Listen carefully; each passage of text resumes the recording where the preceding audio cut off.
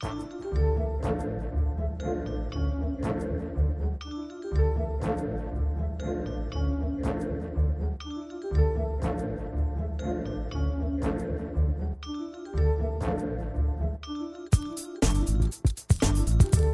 everyone, I'm Wendy Muse, creator of the Left Pocket Project, which brings you the history of leftists of color, one swipe at a time.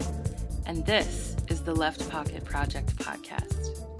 In this episode, I'll be speaking with Richard for our third installment of the Reading Revolution series. I'll get into what we talk about in just a sec, but first I'd like to do some basic housekeeping.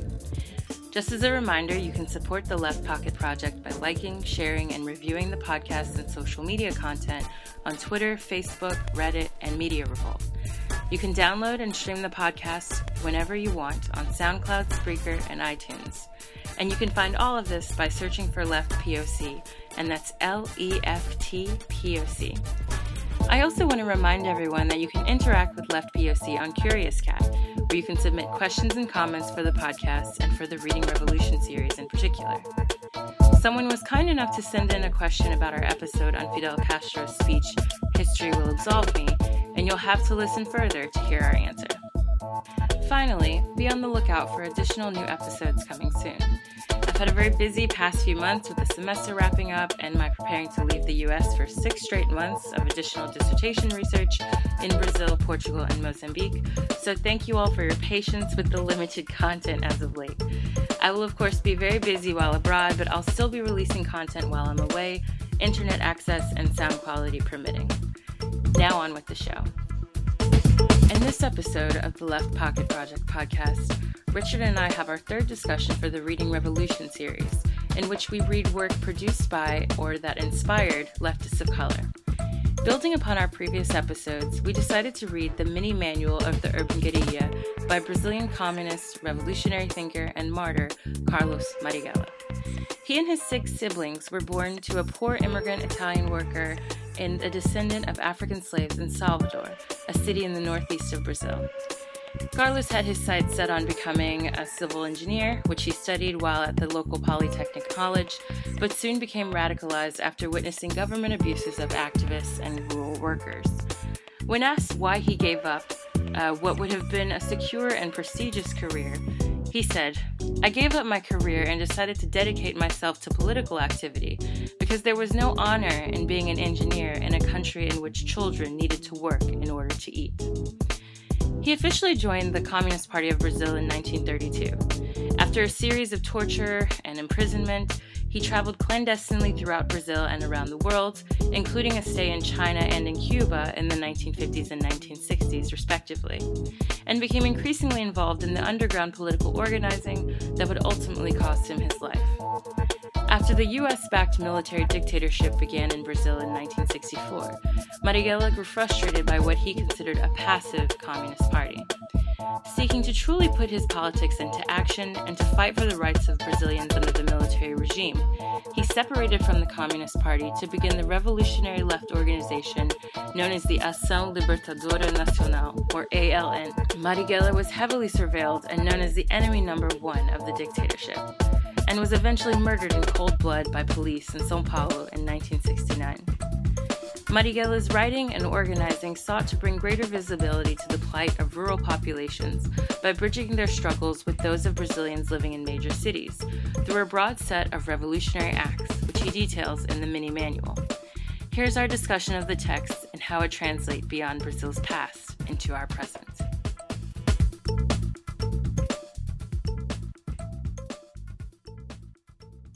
So I'm here today with Richard doing our third Reading Revolution? Is that right? I'm getting old. I can't keep track of the number.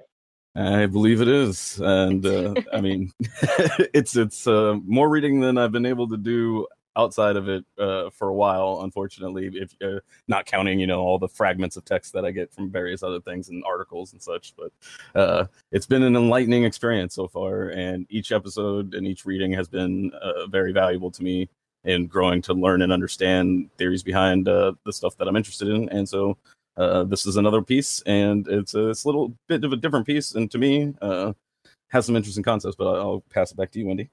Yeah, I mean, I appreciate that, and I agree with you. It's funny because so this week, obviously, we read Carlos Marighell's book, The Mini Manual of the Urban Guerrilla, and guerrilla, however you want to pronounce it. I'm pronouncing it different ways because I think sometimes when I say guerrilla, people are like, "What?" But then when I say gorilla, it sounds like I'm talking about gorillas, like animals, which I don't want to do. So, because he like has a section on gorillas that we could talk about later on what that means. Yes. But I found myself being like, wait, is this a typo? But then I realized, anyway, we'll get to that. But Mhm. I really liked reading this book.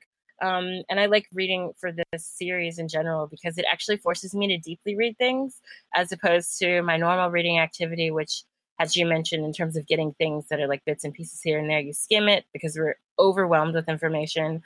Or, Mhm. for like school related stuff and dissertation writing, I'm kind of just reading sections or chapters or whatever. I may not read a whole book. I may have to read a book in a day as opposed to really sitting down with it and digesting it and taking in what's being said. And so I really appreciated reading this. And I would highly suggest, actually, for those of you who have been following Reading Revolution, if you haven't had a chance to read the other texts that we talked about for the last few episodes, definitely sit down with this one because it's very short, it's very straightforward, very clear. And I think he raises a lot of issues he raises the issues in a way that's easy to understand and kind of, I mean, I would say very easy to apply. And we'll get into that later too, because it seems some people would say, wait, he talks about violence a lot. And I'm not saying like go blow stuff up. But what I am saying is the fundamental theory and ideas that are sort of the foundation that he builds this text on are really important for us to apply in our own activism and our own way of thinking about any sort of left future in terms of politics and everyday life. So I personally was also really excited to read this and enjoyed it and took a lot from it. Mhm. Um, I was just going yeah. to say, for those that are listening to it using either naturalreaders.com or some other format or some other service that reads the text to you, it's been my favorite so far to listen to the semi-robotic voice say to me. And as we get into it, you'll probably, if you haven't read it already, you'll see why. Yeah, I can imagine it. If you were having a robot read this to you, it might make you get sort of hints of Westworld or something, like there's going to be a robot revolution. But anyway, for those who aren't watching Westworld, it's about sentient beings that are programmed and that end up having a slight revolution. But anyway, again, not related. Yeah, don't get me started. So on to MIDI Manual of the Urban Guerrilla. I first just wanted to talk about the actual opening because he has his own opening for the text. It's a dedication to his comrades in arms who had actually been killed or imprisoned. And he says, he does a lot of comparisons between what's happening in Brazil at the time and like the medieval governance and violence and the Nazi government and their violence.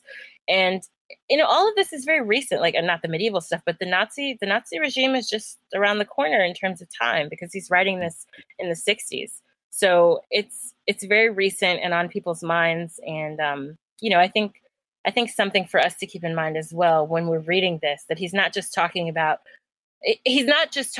what's going on in Brazil, although obviously that's his primary focus since he's in Brazil and writing this about Brazilian anti-government struggle or anti-dictatorial. It's a very practical document in that way.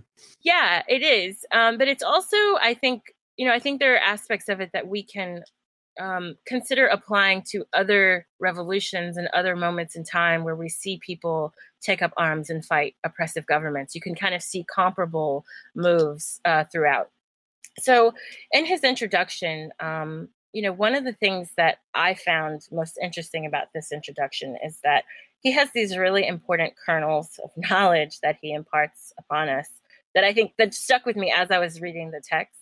One of them is that he says, like those comrades whose memories we revere, as well as those taken in combat, what we must do is fight. So basically he's saying, like, don't just say, oh, I feel really bad about what happened. I miss my friend. I miss my, fellow leader, whatever, but actually take their memory and put it into action, which I think is something that's important for all of us to do instead of just sort of having these specters of oh, this person was a Black Panther member and they were really cool and we're going to put it on a t-shirt, but we don't have any understanding of like what they stood for, or we don't really want to take up comparable measures to change the government and change the environment that we live in.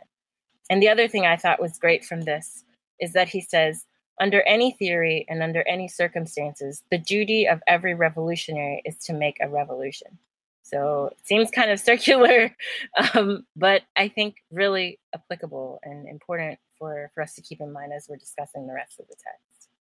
Absolutely. That particular last quote about the duty of every revolutionary to make the revolution stuck with me as well. And I had to highlight that myself. It was and you mentioned the Black Panther aspect, and it was like Chairman Fred Hampton has done a lot of that for me, and like I constantly find myself challenging, is like, what am I doing? How can I be doing more? And like where, like what, and basically how can I be doing more? And I find myself, I have to learn and understand things better before I can take good action, and this document reinforces that for me as well. And I'm sure we'll get into that when we get to that part of the document. I also really appreciate it as well, and this is something that Fred Hampton and many other Black Panthers also made very apparent when they were active, is he talks a lot about the importance of assuming responsibility for what's said and done. He says that we can no longer deny the facts or continue to say that the conditions for armed struggle do not exist. It is necessary to assume responsibility for what is said and done. Therefore, anonymity becomes a problem in work like this. The important fact is that there are patriots prepared to fight like soldiers, and the more there are, the better. I think that, obviously he talks about the importance of anonymity in being an urban guerrilla. Obviously, I mean, you have to hide from authorities and the like, but I think he's very clear about the importance of not being anonymous and putting out content like this, right? He's saying that, I'm writing that the armed struggle is necessary. We can't keep putting this off. I have to take responsibility for what's happening to my country. And I'm not afraid to do that. And he also it kind of adds new meaning to terms that you and I discussed earlier off air, but terms that are repurposed. Can you talk a bit about that part towards the end of the dedication? I thought your comments here were really important. Oh, yeah.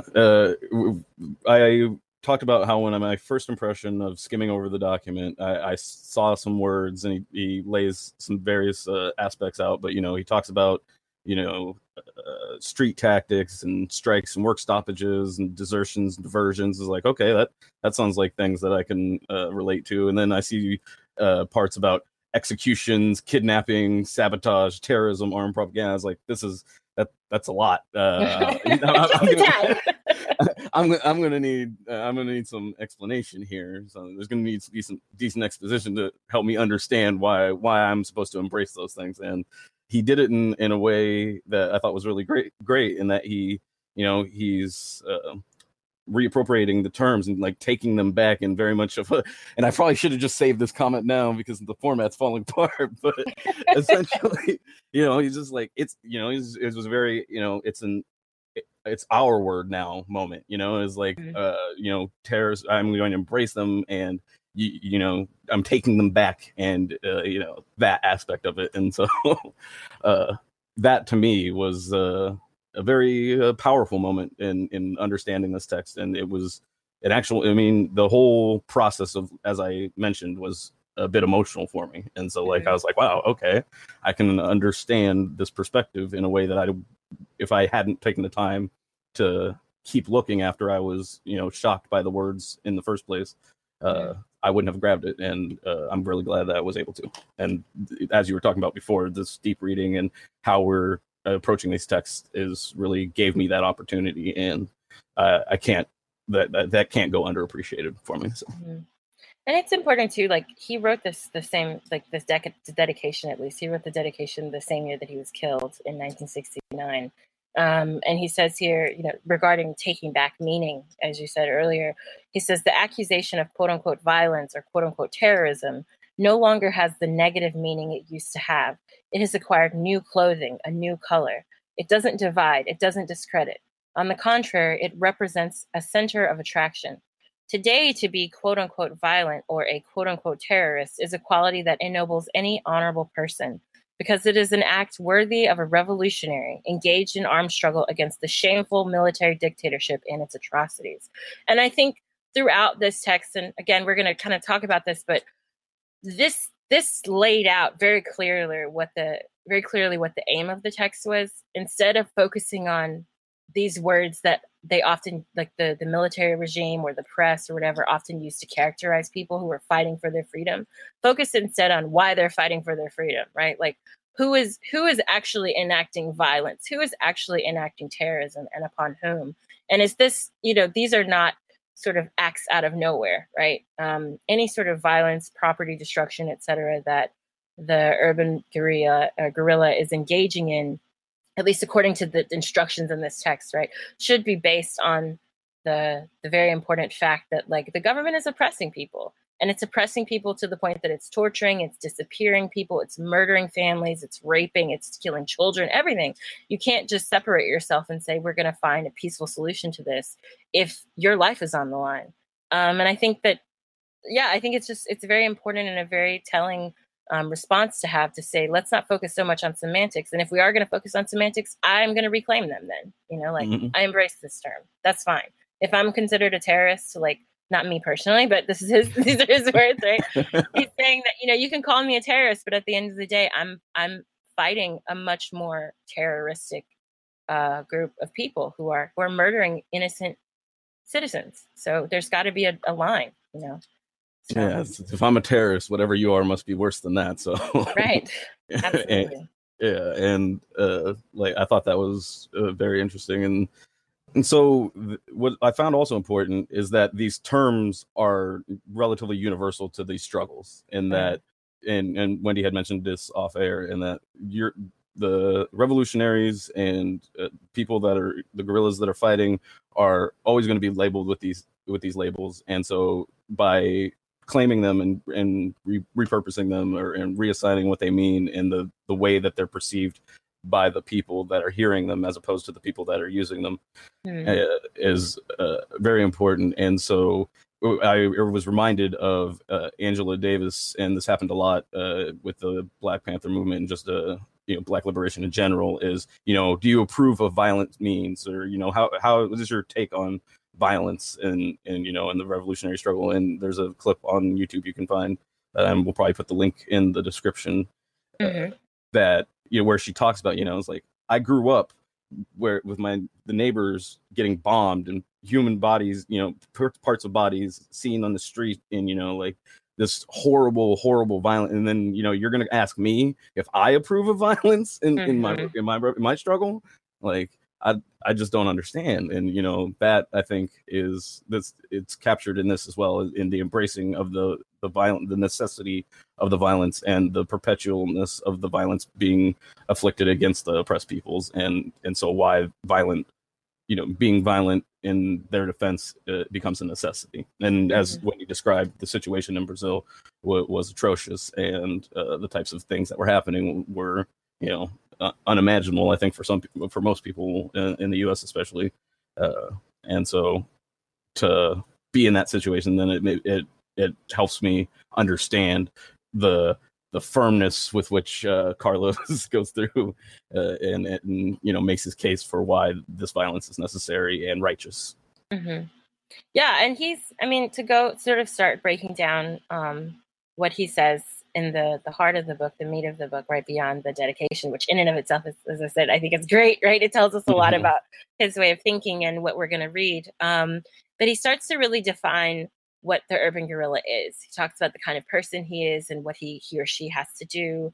It's very much a mini manual, right? Like, it's literally a manual. So it's like an instruction booklet on how to be a guerrilla. And we can talk a little bit more about what that means too, why he wrote it in this way. But I think that one of the things that stood out to me as well is not just his definition of what the urban guerrilla is. He says it's a person who fights the military dictatorship using unconventional methods, who's flexible, who's clever, who has to do all these things. He's basically like an everyman, right? A jack of all trades. He has to know how to do every damn thing. But at the same time, he says fundamentally, this person is someone who's a patriot, a real patriot, because the military dictatorship is not patriotic. They're giving away all the land to the North Americans, to imperialists. They're antagonizing people. They're physically murdering their fellow citizen. So it's not quite, it's an inversion of what we consider patriotism. And he's saying, no, we're the real patriots because we actually do care about the people and we do want change, and we want change for the betterment of everyday Brazilians. But I think beyond defining who this person is, I was fascinated by how he defines what they're not.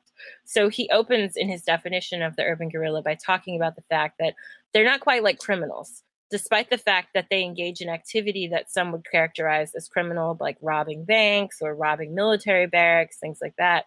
At the same time, it's not quite regular criminal activity, because he says that an everyday criminal oftentimes is going towards benefiting himself, right?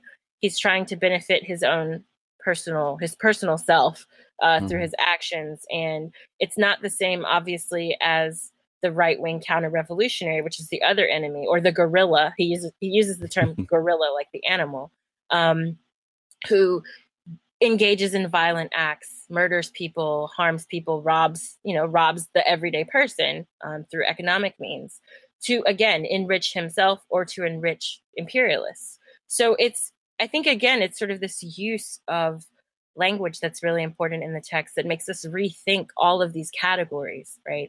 And that makes us rethink, like, what is patriotism? What is revolution? What is, right and wrong, even under duress? Yeah, and it harkens back for me to our last reading about propaganda and the importance of the terms that we use. And I think because those terms are so prevalent and are so powerful in the psyche, I think it's important, although hard, to take some sort of ownership of them in a way that essentially in the context of the text, it shows that. So when people hear those words used, they're hearing something else, and they're hearing someone else referenced. And then the intentional, and when you take the power out of the person, like the people being able to use the word, it becomes a very powerful weapon against the tyranny. And especially in terms of weaponry, it's like not just a physical weapon, right? Not just, as you said, it's an ideological weapon as well, because you're changing the way people think.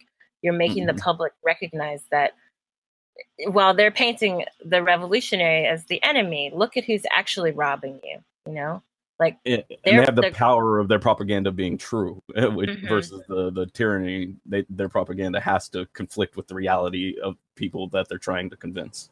Right. It's a complete, deflect and distract campaign, as opposed to literally addressing what's actually happening. And that's the sort of propaganda, as you said, that the revolutionary has to take up. And he actually says as well that beyond just, one of the things that I think that's interesting that he talks about is the use of this kind of destruction, material destruction and violence towards the military regime as itself a form of propaganda, right? So even though it can be distorted, the point is to continue to wear down. He says, he literally uses the term to wear down the economic and political and social system that's being run by the military. You have to continue to assault their areas of power in order to make the general public recognize that not only are they misusing their power, but they're not as powerful as you think, right? And I think that's also something that's interesting, because oftentimes when we talk about revolution in the current day, and we'll get to this in the second half again, I'm violating the format. But I think we often hear, and you and I have talked about this before, and I think it's becoming almost a refrain for our podcast here, but we often hear there's nothing you can do, right? The state is super powerful. They have super high grade weapons. They have all these, they have the press and foreign government help and all these things. And sometimes we have to look back at these older documents and recognize that they too were facing an incredibly uphill battle of a government and a military that had way more power than them and that had international support, right? In the Brazilian case, they had the support of almost the entire West. And they were getting money and funding and military training and everything from the US, from England, from many parts of the world. And so it's kind of, it's bizarre that we look at a time period like the past and we say, oh yeah, they could do it because it wasn't as advanced as it is now.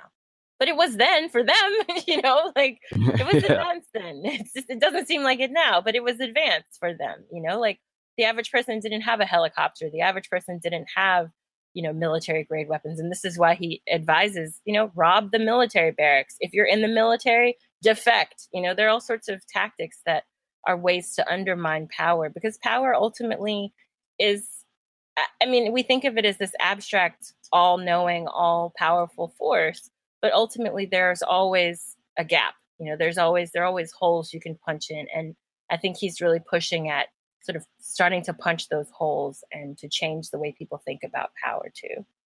Yes, and the whole manual is very systemic in the attack against the power structure that's the oppressive military tyranny, and so like each step and each part is builds on each other and has a compounding effect that any one action, it has its own significance, but each action adding on top of each other has a multiplying effect rather than just adding effect. Mm-hmm. And one of those things that he says that has to be something upon which we add and multiply is knowledge. So this is a pretty big one, and it's interesting and well timed because I've been seeing some debates online, and this is sort of a long-term debate on the left. But how important is it to read? How important is it to read sort of fundamental leftist texts, or how, do we have to really read Lenin, or do we have to read Marx, and do we have to read this person and know about that person? Well, no, you don't have to. No one's going to like put a gun to your head and say you have to read Marx, but it doesn't hurt to understand the ideological underpinnings of what you're interested in doing to change the world, right? It doesn't hurt. Just like I'm a Black person, and I think it's important for me to understand Black history, right? Because it helps me understand my position in the world. It helps me understand what people before me did to change their circumstances, or at least to attempt to change their circumstances and to challenge those in power who were pressing them on the basis of their race and a variety of other factors. I don't think it hurts. You can go through life not knowing things and be proud of that, oddly, but I don't think it's a good idea. I know Carlos didn't think it was a good idea either. So he literally says that the urban guerrilla must, and I emphasize must, have a certain minimal political understanding. So he suggests reading a lot of Che Guevara and some other works that were written by Brazilian revolutionaries, as well as news pieces. Regularly read a newspaper of Brazilian revolutionary groups called O Guerrilheiro. So there's a lot of advice within this to say, not only are you going to act, but before you act, you have to have an understanding of why you're acting. And I think that's something that you and I both have stressed in doing this series. But it doesn't necessarily mean that you have to sit down and be a freaking Marxist scholar, but it doesn't hurt to read or have someone read to you or discuss, understand on a basic level, what are alternatives to the system that we currently have, and why do we care that we want to change that system?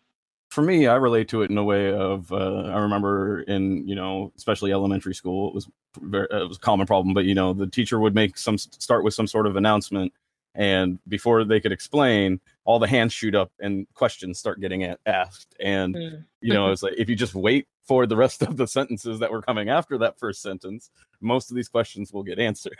And I feel like the learning part of that it plays a similar role. It's we're going to come up and confront a lot of different issues in any sort of understanding or moving to the left or bringing about socialism or communism or whatever, wherever somebody finds themselves on that political continuum. And the more answers that we've already seen, the more like the less that we'll have to, go through that, that process of getting all the hands put down because they're asking basic questions that had they waited, we wouldn't have to answer them in that type of way. And so I think for me, that's how I relate to it. And the whole point of this, of what I'm doing in this as part of Rewriting Revolution, and why I wanted to be a part of all of this was, I want to have the type of confidence and conviction in my principles that I've seen in some of these revolutionary writings. And I know I could blindly follow something like that, but I'm not very good at that. That's why I never like many different groups like that never appealed to me very much.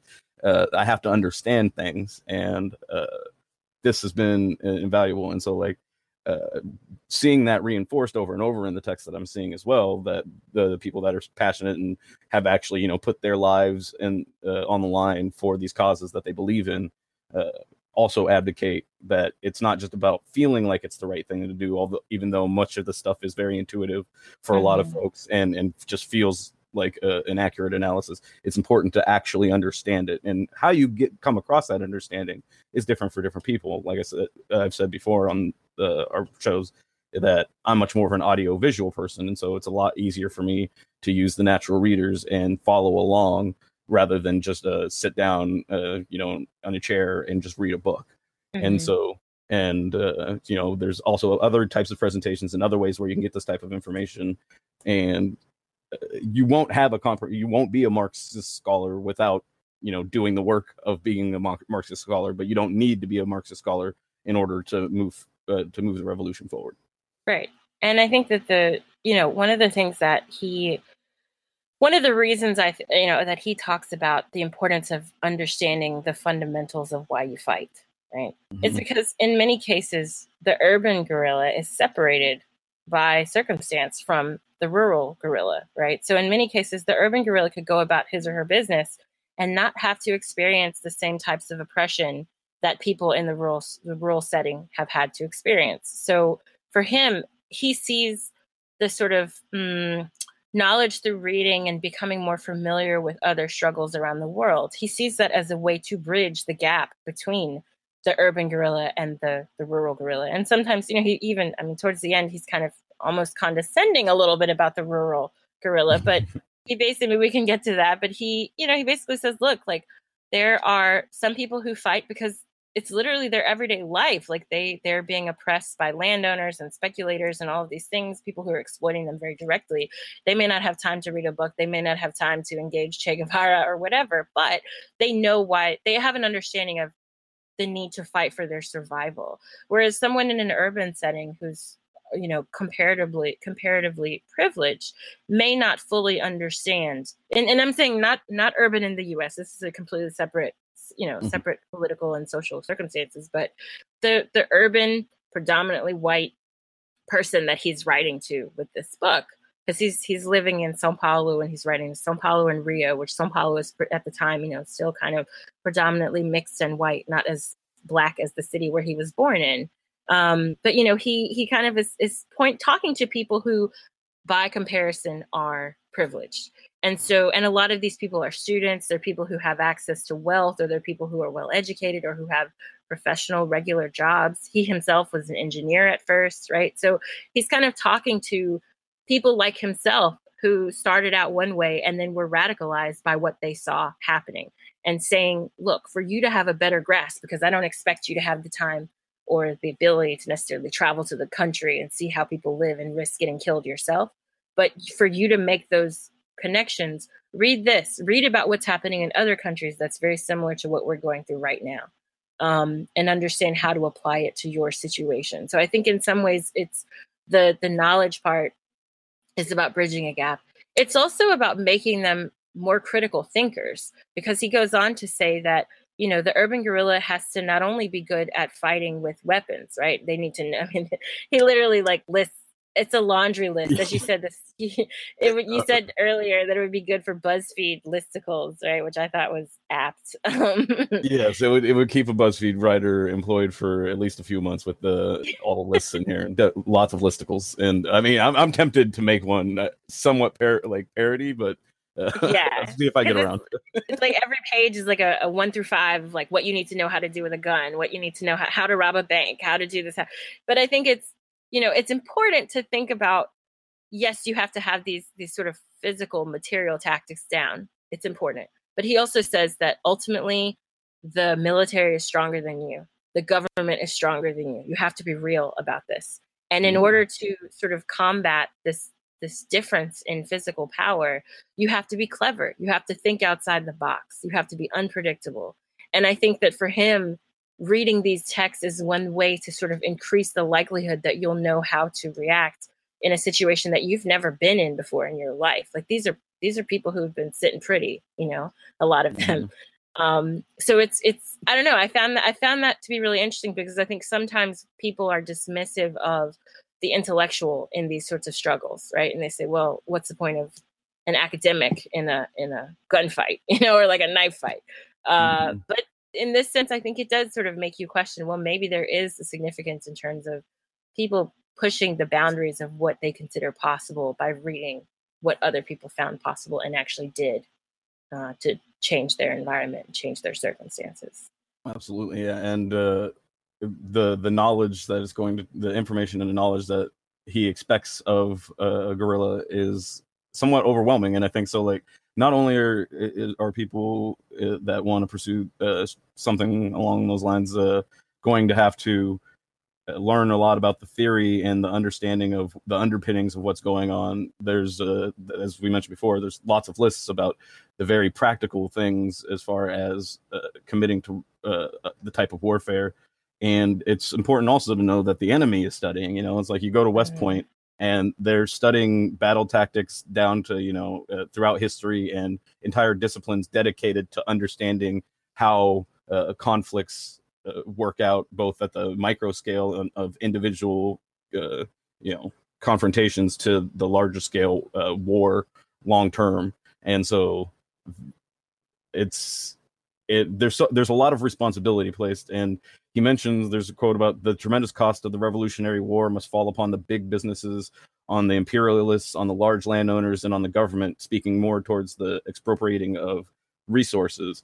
But the reality is that the revolutionary is also going to have to bear some tremendous costs of what it's going to take, both what they may have to sacrifice physically and mentally and go through, but then also just all the work that's going to have to get done just to be prepared to participate in something like being a revolutionary. Right. He has a line that right after the one you read. So we're on page 7 to give people like a little, if you're reading the version that we linked, this is on page 7, where he talks about the cost of the Revolutionary War. But then he also, at the bottom of that, like a little bit under, he says, this is the reason why the urban guerrilla uses armed struggle and why he continues to concentrate his efforts on the physical extermination of the agents of repression and to dedicate 24 hours a day to expropriations for the people's exploiters.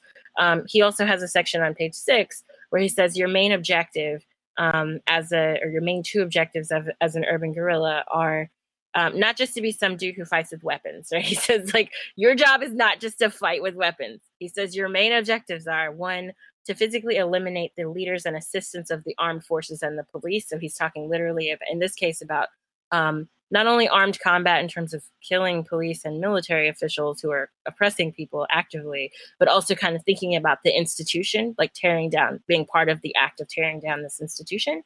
But then he also says, the expropriation of government resources and wealth belonging to rich businessmen, landowners, imperialists, etc. So at this point, he's talking about redistribution of wealth, right? He's not just saying, like, go kill people, which I think for those who are reading this, you might look at it at first glance and say, oh, this is just all about committing acts of physical violence. He's saying, no. We're not just talking. That's what you get in the chief seats, right? He's saying, like, the bigger on, like, full court, maybe I'm thinking of the Cavaliers game here, but the front row, you can feel the sweat of the players. The main crux of what I'm getting at is talking about taking away wealth from those who exploit their position, right? And how can we redistribute that wealth? How can we, at every time we rob a bank, how can we use that money? Every time we rob a military facility, every time we take over this place or that place, how can we use those resources to then continue to aid the struggle that will eventually break down the forces that oppress us and redistribute the power and the wealth that they possess and lord over us with, right? So it's there's an underside of it that I think sometimes people miss, and they glorify the violence part, but then they don't get around to the, like, you got to also give back stuff. Like you have to take what's theirs and give it back. Yeah. Earlier you It's- mentioned like, it has how to rob a bank in here. And it's like, I'm sure that perked some people's ears. Like, wait a minute. Like, right. and I Yeah. know I got interested. I was like, oh, okay. Although it is important to note that this is written in 1969 or like Yes. in the 60s. So there's some things that have changed, but Just a little bit, but yeah. yeah. So like, yeah. So you don't want to necessarily transpose some of these things directly and try and think that you're going to be effective, particularly on some like those, and maybe some of like police on horses aren't as popular anymore. So some of Right. those tactics may be less less applicable. But Yeah. I think also just like I just want to say as a disclaimer for anyone listening to this, please don't like go rob a bank and then say, I heard this on the Left Pocket Project podcast on they were supporting it. No, that's no, not what we're saying. We're saying that the no. fundamentals of what he's talking about in terms of redistribution of wealth, the right to defend yourself if you're being literally oppressed, like all these things I think are important, and we'll get to their modern day application later, but I hate to say it, but I have to put out disclaimers because I can already imagine people being like, well, Wendy said or well, Richard said, and I'm like, no, I didn't. Yeah, just assume, like nothing I say, don't put that on Wendy. So sometimes I get carried away and I'm not careful with my words, and so just assume if I say something that wild, she stepped away from it. But this is, I mean, Carlos unfortunately is no longer with us. He was actually murdered by police. But I think it is important to note that it is what he said, and it is important for him to have credit in the sense that he's one of the. I mean, at the time that he's writing this, he had recently separated from the Communist Party of Brazil, and he separated because he said their tactics at the time were just in pursuance of peace. They just thought, well, we'll do this passively, right? We're going to be pacifists. We're not going to fight back. And meanwhile, people who are literally communists themselves, members of the Communist Party, are being murdered by the police, by these military groups, by militias. So it's like, what are you supposed to do? You're supposed to just be there sitting ducks, right? And that's what ultimately kind of made him separate himself and form this separate group, and then to write things like he writes. So I think it's a moment in time, and a place where things are happening that are very serious and on a very large scale. And to remember that and to give him credit for he had a right to respond in this way, and he has a right to, even though it may seem cold to us and almost unreasonable on some levels, I think that he was justified in pushing for a fight, and to fight back and to survive. So yeah. The alleged leaders of freedom and democracy that you would hope would be coming in with the cavalry were already there and on the other side of that fight, and so it's I can totally understand and sympathize with why violence would seem to be the only alternative, even though generally, at least ideologically, I like to think of myself more leaning towards pacifism.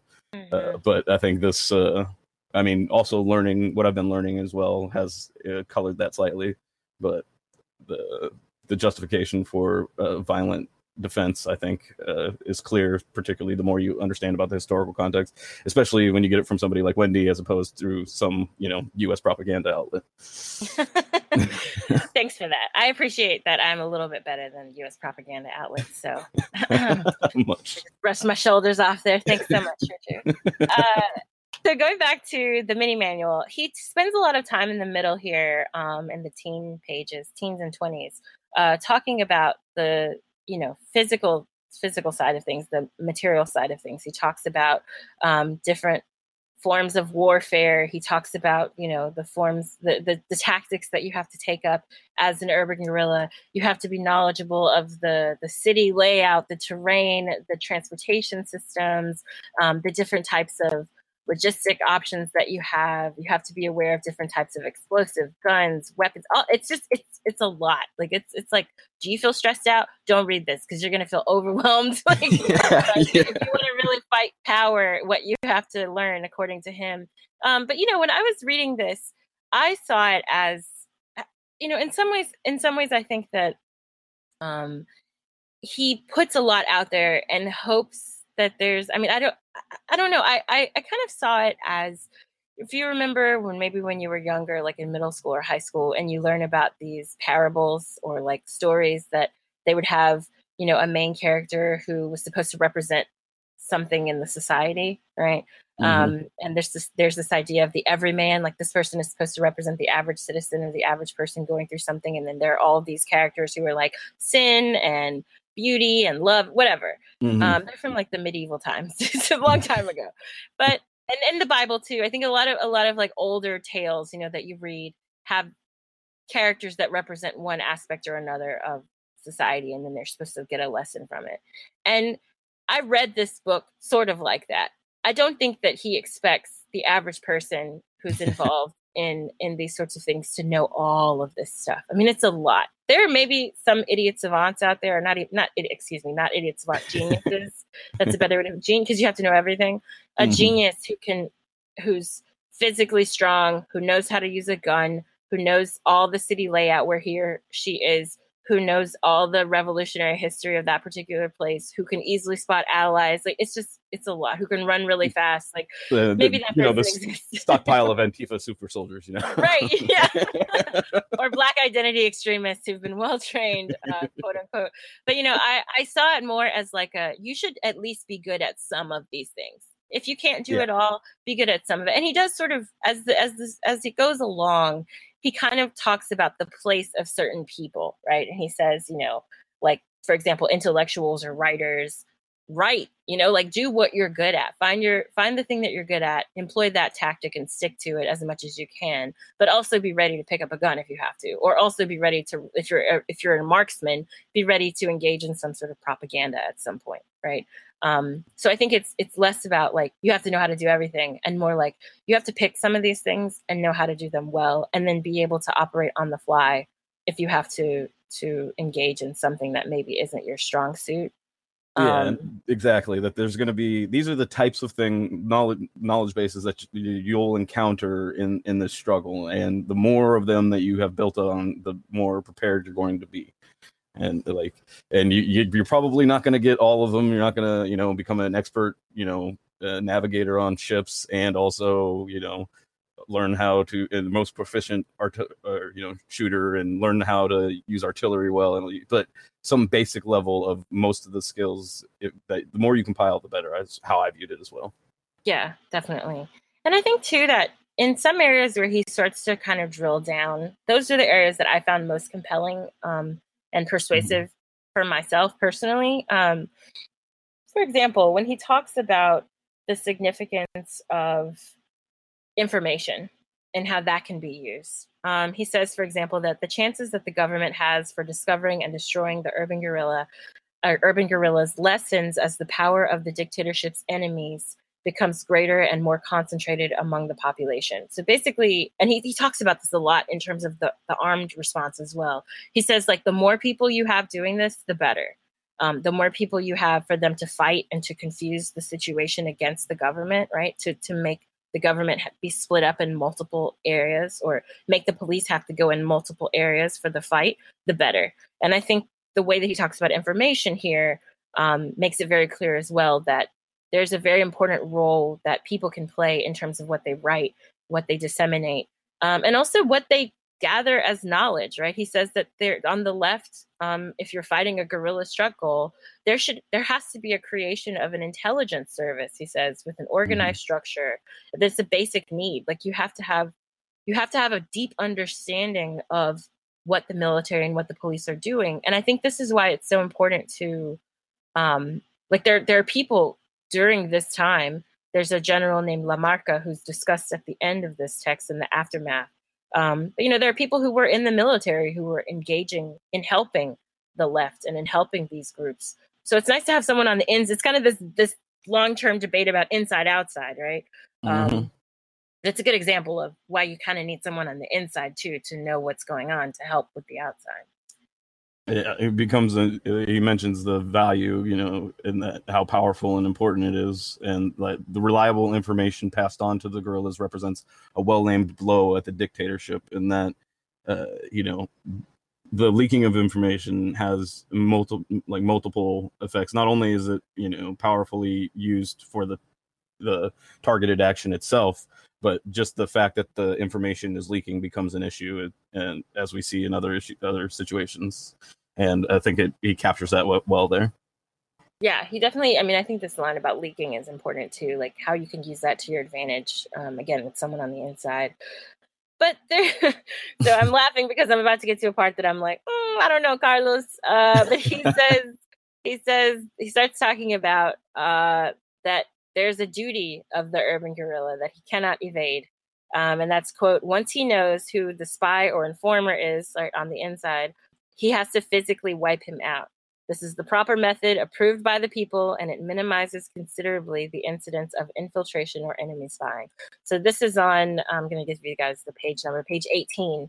And it's followed by, after he talks about this, it's followed by a section on decisiveness. So like, if you shoot the informant in the head, don't doubt yourself, okay? So this is the part where I was like, I mean, let's talk about this, because it came like I was on board, and I'm like reading, and I'm like, okay, yeah, like I got it. I understand why you would have to rob a bank or do this or do that, or like blow up a military barrack or whatever, right? Kind of like what we talked about with History Will Absolve Me. I mean, we've touched on this sort of role of violence before, but what are your thoughts on, like, what is he saying here when he talks about like he says shoot informants?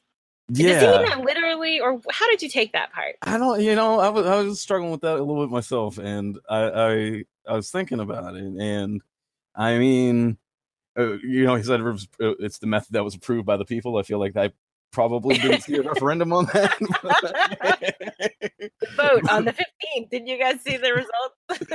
Yeah, I was like, so I mean, I was a little skeptical, and then it's just I'm too familiar with the fallibility of humans to like, but I don't know that there's a great solution. So I almost feel as though it's calling for the harshest, knowing that people are going to rationalize and justify, but that so that there's a pressure to within it, for people they feel as revolutionaries to, if they sincerely believe that somebody has done something that is against their cause, that falls under the list of offenses, that that they act, and despite their internal conflict with prior relationship or whatever. And so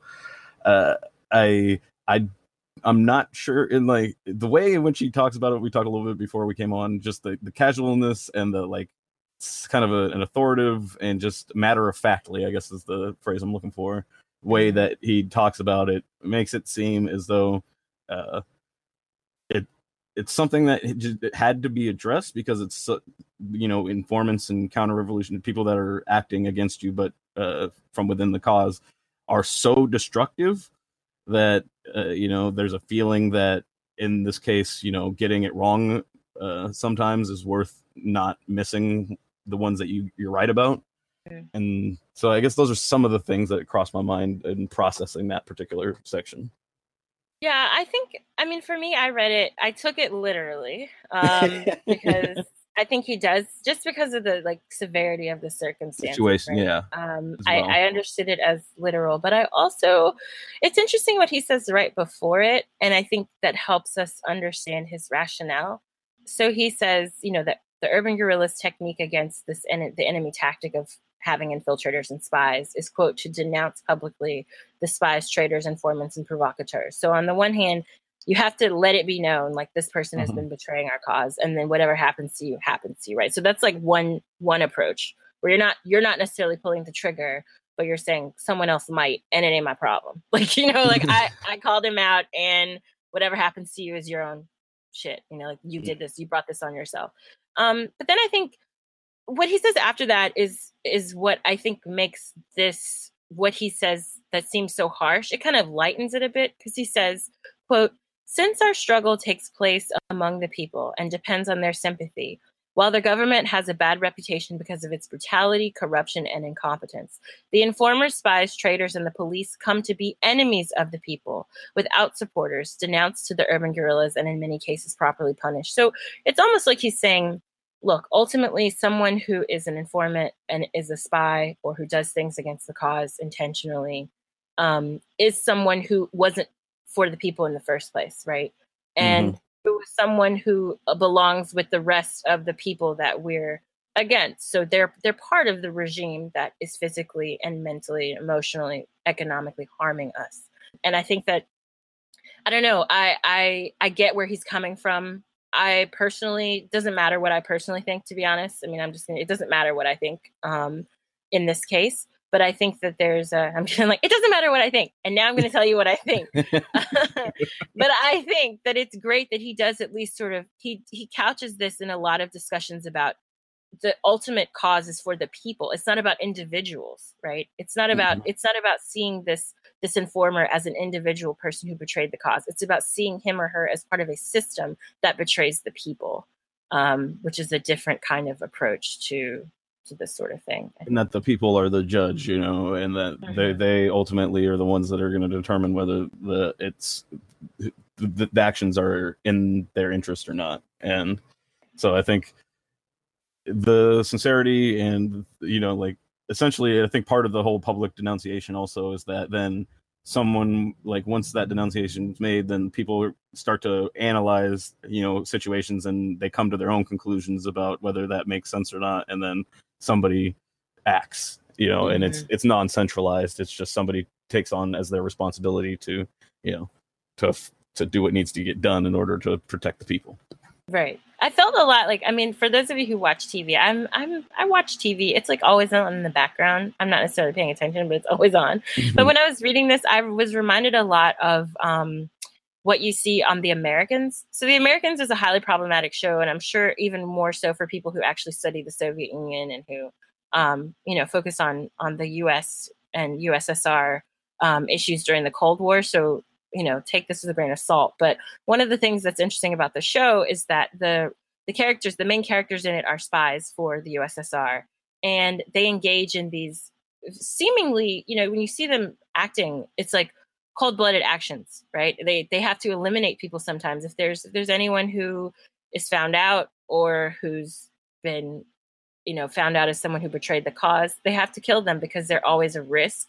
And I think that, when you see it written out here, it really sort of takes what you see in sort of fictional portrayals, and shows them happening in real life. And you say, God, can you imagine being put in a position where you have to choose what you're going to do when you're dealing with someone who has betrayed your cause, or who's ratted people out, or who's spying on you on the behest of a government that's actively, physically, emotionally, mentally, economically oppressing you. It's kind of, I think it changes the way we think about even stuff that we see in more fictional portrayals that we just kind of take lightly. We're like, oh yeah, of course it's a spy movie, so people are going to get. But these are things that like people had to think about and weigh against their own personal ethics and wonder, what would you do in that situation? How would you rationalize it, if at all? Yeah, no, and I'm somebody that relates a lot of things back to various types of entertainment programs and stuff like that. And so without diving too far into that, I think it's one of the things that I think they're good at. I mean, they can give you a lot of bad ideas about how things work or so on and so forth. But like one of the things that I think they can do reasonably well is bring, like you said, that question to your mind. What would I do in like the moral and ethical aspects of those questions, putting aside some of the more, imaginative, practical aspects, but just, this is a tough moral decision. And like, what kind of things would I be using to assess my action? How would I behave? How would I judge myself afterwards? And there's a lot. We'll maybe get a chance to talk about it in the later half of the show. Just some of the shows and how those questions and this material has been relating for me, especially. But that's a point I got a little bit to, and I'm glad that you mentioned it.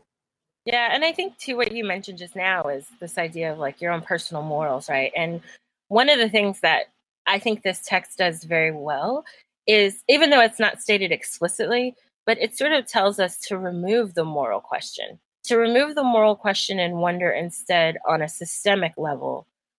This X group is oppressing other people. That's a fact. That's a fundamental basis upon which I am acting, as opposed to saying this is good, this is bad, and then worrying so much about normal understandings of who's good, who's bad, who's the good guys, who's the bad guys, who's the enemy, who's the protagonist. It's more of a question of like, X group is doing X damage to another group. And this is how I have to respond to that if I want to defend the rights of that group. Not because my God tells me so, or not because I personally feel like it's necessary or I feel good about doing it, but because it's something that will stabilize the country in which I live. I think it takes on a kind of it takes away a lot of the moral questions. And I guess you have to if you're telling someone, pick up a gun and defend yourself. He's asking us to kind of set the moral question aside and think about this in a systemic level, think about imperialism, think about, the social structure in which it's really like an expansion of the morality beyond the individual situation to the greater good, like greater aspects of society at large. And that can be dangerous, as we like, I mean, just saying it, you can think of how that's been manipulated or used for bad causes. But I think like the theories and such behind socialism, communism, and revolutions, like those theories and those ideas, there's definitely, even the best ones are, you're going to be able to apply them both negatively and positively, whether like it's the internet or any other tool. You can use the tool in a variety of ways. And so the inherent nature of the tool or the morality of the tool is a kind of a secondary question to the way the tool is being applied. Right. I agree. So before we get to the discussion of contemporary application and comparable issues, I just wanted to run down quickly of some of the issues that he touches on. I'm just going to do this really quickly as sort of a point-by-point thing. And it gets a little bit repetitive. So if you're reading this, I would suggest like read the intro or the dedication, then read a couple pages, go do something, come back to it, keep reading, And because it's very, as you said, it's like a listicle. It's basically a lot of lists with there's definitely some theoretical meat in there. And don't get me wrong. There's a lot actually, but I think, if the way he wrote it, it's in these sections that you can like read a paragraph and then go do something, come back, think about it, read another paragraph, and you can kind of skip around as well. But he goes on to discuss, as I mentioned, we left off in talking about the role of information and the importance of having like a left and urban guerrilla network of sorts for information and sharing of information. But then he talks about tactics a lot. He talks about the role of the role of urban guerrillas in demonstrations. He talks about work stoppages and strikes, desertions, diversions and seizures, execution, assaults. And when he says assaults, again, it's not about man-to-man like combat. It's about robbing banks and things like that, and taking weapons and funds. Execution, kidnapping. And also, again, important to note here, not kidnapping of everyday citizens. So in Brazil, one of the things that was popular during this time is that they would kidnap government officials from other countries as a means of propaganda. So they would kidnap someone. They wouldn't abuse the person. They would just kidnap and hold him or her, and then ask for ransom, and then kind of make it a public thing. So to say, look, if you don't grant us these people who are imprisoned under the military regime, who were like, guerrilla fighters themselves that they wanted back, kind of like a prisoner of war trade, basically, is what they would do it for. They weren't just kidnapping random people off the street. Sabotage, and by that he also talks about not just sabotage in terms of individuals, but also sabotage in terms of systems. That also involves destruction of property through violence or through violent acts. Armed propaganda, which again is the use of these sort of acts of assault to then turn them into ways to get the general population on your side. Propaganda in print, which was my personal favorite section, because I am always like, I will be the one behind the screen typing during the revolution. He also talks about psychological warfare, which is interesting as well, because he kind of again, it's an example of him turning it on his head. Normally when we think of psyops, we think of like the government engaging in psychological warfare.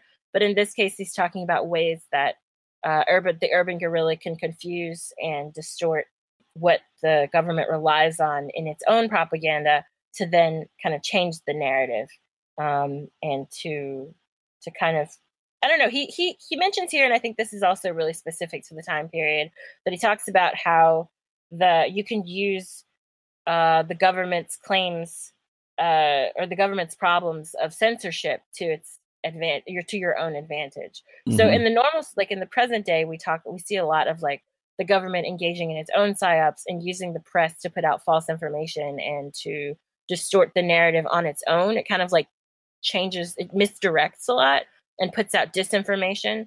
And at this time, the government was responding more with censorship. So the Brazilian government was literally like not allowing people to print things, or it would like take out whole chunks. They had like commissions where they would go through articles and take out whole chunks of articles before publishing them, etc. So what he's saying is to counter that by putting out the actual information and changing the narrative to the benefit of the revolutionary. This is something else that I thought was interesting, and then I'll get to one more section and you can feel free to chime in here. He talks about the significance of medical knowledge and never abandoning a comrade, which I thought was great. Like, he's like, at least have some basic ass first aid. If you're going to be an urban guerrilla, know how to take a bullet out, know how to wrap an arm, whatever. But also if you notice that somebody's hurt, don't leave them to die, like help them. But the thing that I think that I would like to hear from you about is the section on the 7 sins of the urban guerrilla. And I think this can help us kind of transition into contemporary application. So I'm just going to tell everyone what page that is on for those of you who want to read the copy we have. It's on page 35 where he starts talking about the 7 sins of the urban guerrilla. So let's talk about that. He says, there's no perfect urban guerrilla. Well, good to know. Thank goodness. I'm like, damn, you got to know a lot of stuff. Right. Yeah, that was relieving. Yeah, I was like, phew, good. The most he can do is make every effort to diminish the margin of error since he cannot be perfect. Okay, so these are the 7 things that one should avoid if he wants to get as close to perfect as possible. So let's talk about those. Yes, the 7 sins of the urban guerrilla. And I think the first sin is one that we've talked about a bit and talked about in general, is he refers to it as the sin of inexperience. Mm-hmm. And I think that speaks to both the knowledge and understanding of your situation and the tactics of both your enemy, and understanding what tactics and advantages you have, but also just simple mistakes that people make because they've just not been in these types of situations. And so even if they know what they're supposed to do, it's not instinctual or habit as it needs to be in order to be successful over the long term. Right. And one thing I think that's interesting in this section that he mentions that I was like, yeah, exactly. He says, like, don't underestimate the enemy's intelligence and don't assume that everything is easy. And that is super important because I think sometimes we look at people like, Trump or Republicans in general. I think there's a lot of like, yes, there's anti-intellectualism on the Republican side, like no doubt.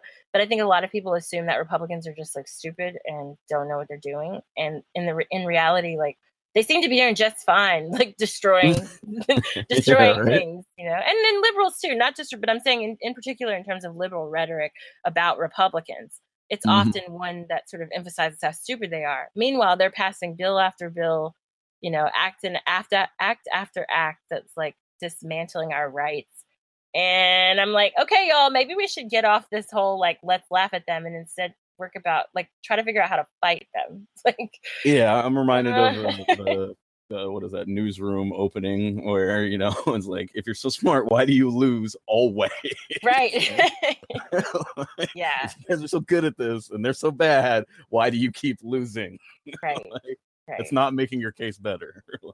And then the implicit explanation is, well, it's because there's too many stupid people that agree with the other stupid people. Like that's the entirety of the problem. It's like, well, that's not going to win you much support either. No, but I think the next 2 sins, the second and third sin, there's a lot of overlap, and then also I think could happen as a result of trying to follow what's in the manual as far as using actions as propaganda. It's important that the propaganda is centered on the purposes of what you're doing and not to gloat and he uses it as, the urban guerrilla, or the second sin of the urban guerrilla is to boast about the actions he has undertaken and to broadcast them to the four winds, the third sin being vanity. And so it seems counterintuitive to say, oh, you shouldn't, broadcast your wins. It's like, well, you need to do it, but in a way that furthers the cause, not in a way that is vain and shows and is trying to glorify yourself in a way that's not positive for the cause, but positive towards your own emotional, reaction to how people view you. Right. I mean, it's interesting because this entire text, it seems, one of the things I took when I was reading it, it seemed like the urban guerrilla is like acting alone all the time, right? Like there's hardly any, I mean, he has these sections where he talks about having the firing groups and like the training groups, little mini sort of learn how to use a rifle, learn how to use this kind of weapon and like plan certain attacks, but then disband. He goes into that a bit, which we can talk about later, but I think that throughout I felt it was, what is that? Hello? Yeah. Okay. I heard like weird feedback. I guess the government's listening to us now since they're talking about violence. I should just keep that in because right. No, but so he talked when I was reading it, I felt like a lot of it was like, I felt like the urban guerrilla was literally operating on his or her own a lot. Like I felt like as reading this, I was like isolating myself. I have to if I'm going to be an urban guerrilla, I have to like act alone a lot because it's hard to trust people. And, like you have to get all this knowledge, but then like, how do you work with others?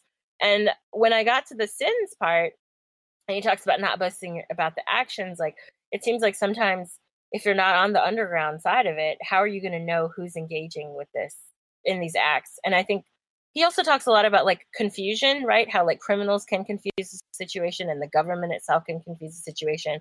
There are all sorts of people who act as like saboteurs on the government side too. So it makes people unsure of who's engaging in the act and why. And I think in some ways, this second sin about not boasting about your actions it has an underside that is like counterproductive too, because then you don't know who did it. Like you don't have anyone claiming the action. And so you don't know if it's good or bad or from what side did, it's just kind of unclear. But I think it's a good one as well because, and this takes us to the fourth sin about not exaggerating your strength. Because again, it reminds us like, don't get too cocky, right? Like don't get too comfortable, never get cocky. Don't assume that you've already won the fight.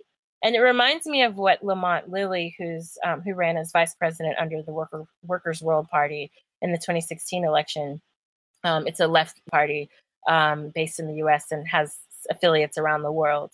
But he mentioned the other day on Twitter, he said, look, like there are all these Black revolutionaries right now who are getting killed. And, we have to be really careful not to broadcast what we're doing. And if we want to survive in any circumstance, there has to be a level of being clandestine about stuff and being silent, knowing how to walk strong, but in silence sometimes. And I think that it's good advice, especially, as we see more and more crackdowns in this country and longstanding crackdowns in other countries. Oh, they're here too. I mean, I'm not saying it's a new thing to crack down on Black revolutionaries in the US. But I think at least about it getting public, like people understanding it in the public, right? That this is a common practice in this country. I think it's very good advice. It's good advice. So. Yeah, and I think there's a very tactical reason also regarding the fourth sin is if you exaggerate your strength and then the tyrants are able to strike a blow, it becomes that much more significant than if you were viewed as being weaker than you truly are, and then you overcome something that they thought was supposed to overwhelm you. And so there's a tactical aspect to that as well that I think is important. And then he on the fifth, sixth, and 7, they can kind of be grouped in little pods. But 5, 6, and 7 are also comparable to those last 3, but work together as well. He says the fifth there's a little stretching going on there to get a good number. There's a whole what? A little stretching going on there to get a good number. That sounded right. Yeah, it could have been like 2 sins, but but the 5th sin is to not act in rash action. The 6th is to not to attack the enemy when they're most angry. You want to attack them, obviously, when things are calm, to surprise, right? And then the seventh sin is to fail to plan things, which sounds like me talking to my husband where I'm like, you didn't plan this? What do you think? Like, what are you doing? Right. It's very much like it sounds like, I feel like Carlos is like my mom or like me. Like, why didn't you plan this? This is why everything's messed up because you didn't plan, this, you got to take some time and like write it down. And so just wanted to get it started though. But it's like complicated because you can't have evidence of what you're doing. You have to operate clandestinely. You can't make any friends. You can't trust anybody. But then you also can't plan anything. So, like, what are you supposed to do? Yeah, and you need everybody to know what you're doing to join the cause and like to get motivated. But then it's very this manual, and from the intro all the way through the end, speaks very much to that conflict of the urban guerrilla, or even in the revolutionary in general, of I've got to rally people to my cause without people knowing I'm doing that. Right. And you have to put out propaganda with no footprints, no fingerprints, like. Yes, and I have to lay claim to this in order so that people know, what, who's responsible, but also not take any responsibility as to not have it traced.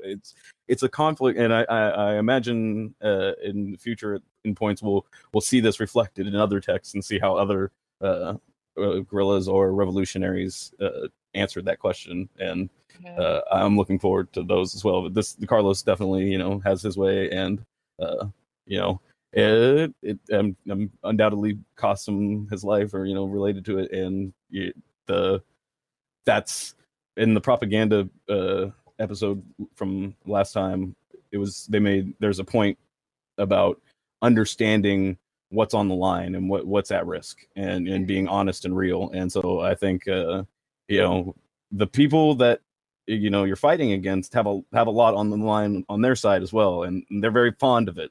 And so as much as any revolutionary or guerrilla seeks freedom from the oppression and tyranny, the tyrants seek to preserve it. And all the information like that you see in this manual and the tactics that you see, it's a two-way street, and many of them can be used both ways. And one of the points that he makes is it's important for the guerrilla to note in which ways are they do they have an advantage over the enemy. And the one that I think we didn't cover as much, but it was definitely stressed throughout the book, was the mobility. And so I think that also plays a role with the kind of the alone aspect, where basically the only grouping is this intelligence service that isn't exactly clearly laid out how something like that would function, and then with these kinds of restrictions, and then the firing groups. But outside of that, it is a very lonely type of description, it sounds like. And the mobility, I think, is part of that. You have to constantly be on the move and constantly attack and withdraw immediately. It's about the fact that you're one or five people or somewhere in between versus this massive force. But the massive force can only be in so many places and so many times. And so take advantage of that and move and strike where you're not expecting.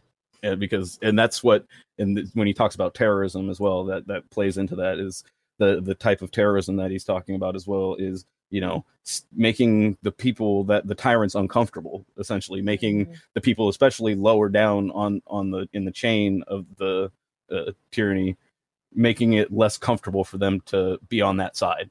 Taking away the security and the comfort that they have under the system as it has existed, and taking and terrorizing them in that way. And I think so that it becomes more appealing for them to it's like maybe deserting and going with the revolutionaries, or at least even just sitting on the sidelines and not harming the revolutionaries, sounds like a better living than defending, having to worry about getting shot standing in front of an ammo dump, or have it blow up behind you. Right. That having that kind of those conflicts within the opposing force is a valuable tool, and the mobility and the individualness helps in that regard. Mm-hmm. Yeah, I mean, I think this is important, right? It goes back to this idea of propaganda. Like, how can this propaganda reach the people who are tools of power? And like, what are the tactics for that as well? can it be influential? Because I think I mean, I don't know. I go back and forth, and I think violence works in really mysterious ways sometimes. On the one hand, I think it can help definitely like make people realize, oh, like what's happening is wrong. You know, like put property destruction more so than physical violence. Mhm. But I think that, you know, property destruction makes people sometimes say, why did you guys have to go and burn down the CVS? You know, like we use that CVS, and there becomes all these sorts of like defenses for the CVS as opposed to the people being shot to death. But then on the Mhm. other hand, you have people who are like looking at this and saying, oh my God, you guys are crying about a CVS and not about the people that were like murdered. Maybe we should rethink our priorities, right? So it can work both ways. And I think on the general populace, but I think it also has like multiple facets on it works in mysterious ways on people who are object or like tools of power as well. And I don't Mhm. know, I never, when I was reading this, I didn't get the sense of like how exactly to capture them. I understood how to capture the public, right? The general public Mhm. I got. But then it's like, how do you get people on the inside? How do you break down that propaganda? Because they're like highly brainwashed, right? I mean, Mhm. the general public is constantly brainwashed too. But people who, I mean, I saw yesterday there was a black military member at Fort Hamilton, I think it was in Brooklyn. It was like a military base or like a training facility in Brooklyn that normally gets pizza delivered. And the black military guy called ICE on the pizza delivery man who's Hispanic, like not Mhm. black, but he's a non-black Hispanic person. And you know, I said to myself, like, wow, like these are two people who, I mean, I don't know anything about the military member, the officer, but Mhm. I mean, I'm just like, you're black. You're oppressed in this country on the basis of being black. So maybe we could do better off like not calling ICE because ICE, you know, like I don't Yeah. know. It made me so frustrated that I didn't even know how to properly articulate the basis of like the background here for me of my frustration. But like Mhm. it pains me more than anything to see people who are constantly oppressed by empire, who constantly oppressed by systems, then becoming members of those systems and then using those systems or serving themselves as tools in that system against other people who are oppressed in that system. And I know that's what the system itself wants. People in power want that kind of behavior, but it just Mhm. makes me all the more sad that like we're at the point now where we have black people, black US Americans calling the police on people from other countries or calling ICE on other countries. And then you have people who are immigrants, you know, calling the police on black people or whatever, like fill in the blank. Mhm. There's just a lot of weird strife that I think when I was reading this, I was like, how do we get to the person who's oppressed, but who's a part of a system that actively oppresses others? How do we get to that? What's the revolutionary act that's going to influence that person to change their mind? Yeah, and that has been, I think, a persistent question even before I started learning about more revolutionary ideologies. Just how do you get to the people that while they suffer some oppressions as a result of some systems or other things, but materially and in their reality, they benefit from that oppression as well, and that Mm-hmm. they can't see a reality outside of that where things aren't worse for them, and understanding why that could ever be possibly what's right. Like even a Mm-hmm. billionaire can't imagine how only having $100 million would be more righteous than how the situation as it is. And that's a challenge. That's a challenge that I've been looking for answers. I haven't found it in most of the stuff that I've found that I've read in general. But the revolutionary texts I've seen have started to seems to challenge and address some of that, but I haven't really seen that answered well yet. So I'm looking for. I'm keep looking, and if anybody has any ideas or recommendations, feel free to send them my way. But that's a tough question, and it's I don't have an answer. Yeah, I mean, again, this is just one text, but it doesn't have, it's not going to have all the answers. I don't expect it to, but. Of course, yeah, no, but it seems like an important question. I think the way or the how Carlos is able to get around it is because of the immediacy of the issues at hand. You know, it's when people are disappearing off the streets, and the people that you've put into this shell of a government are being, you know, executed and disappeared. Then you're in a very tough spot, and so your options are limited. And I think, you know, the best answer that I got out of this particular text regarding that is you have to try and change that reality so that it's not comfortable for them, and they're not, you know, that. So when challenged, you know, the regime says this is the way you want your life to stay like this, that their reality challenges that assertion that I actually don't like this. This is scary and painful, and the negative associations that would come with being, you know, defending the regime against a revolutionary army. I think so going back a little bit, I'm gonna switch gears just a tad, because we started to kind of talk about the problems of the work, or at least not necessarily problems, but some questions that it left us with.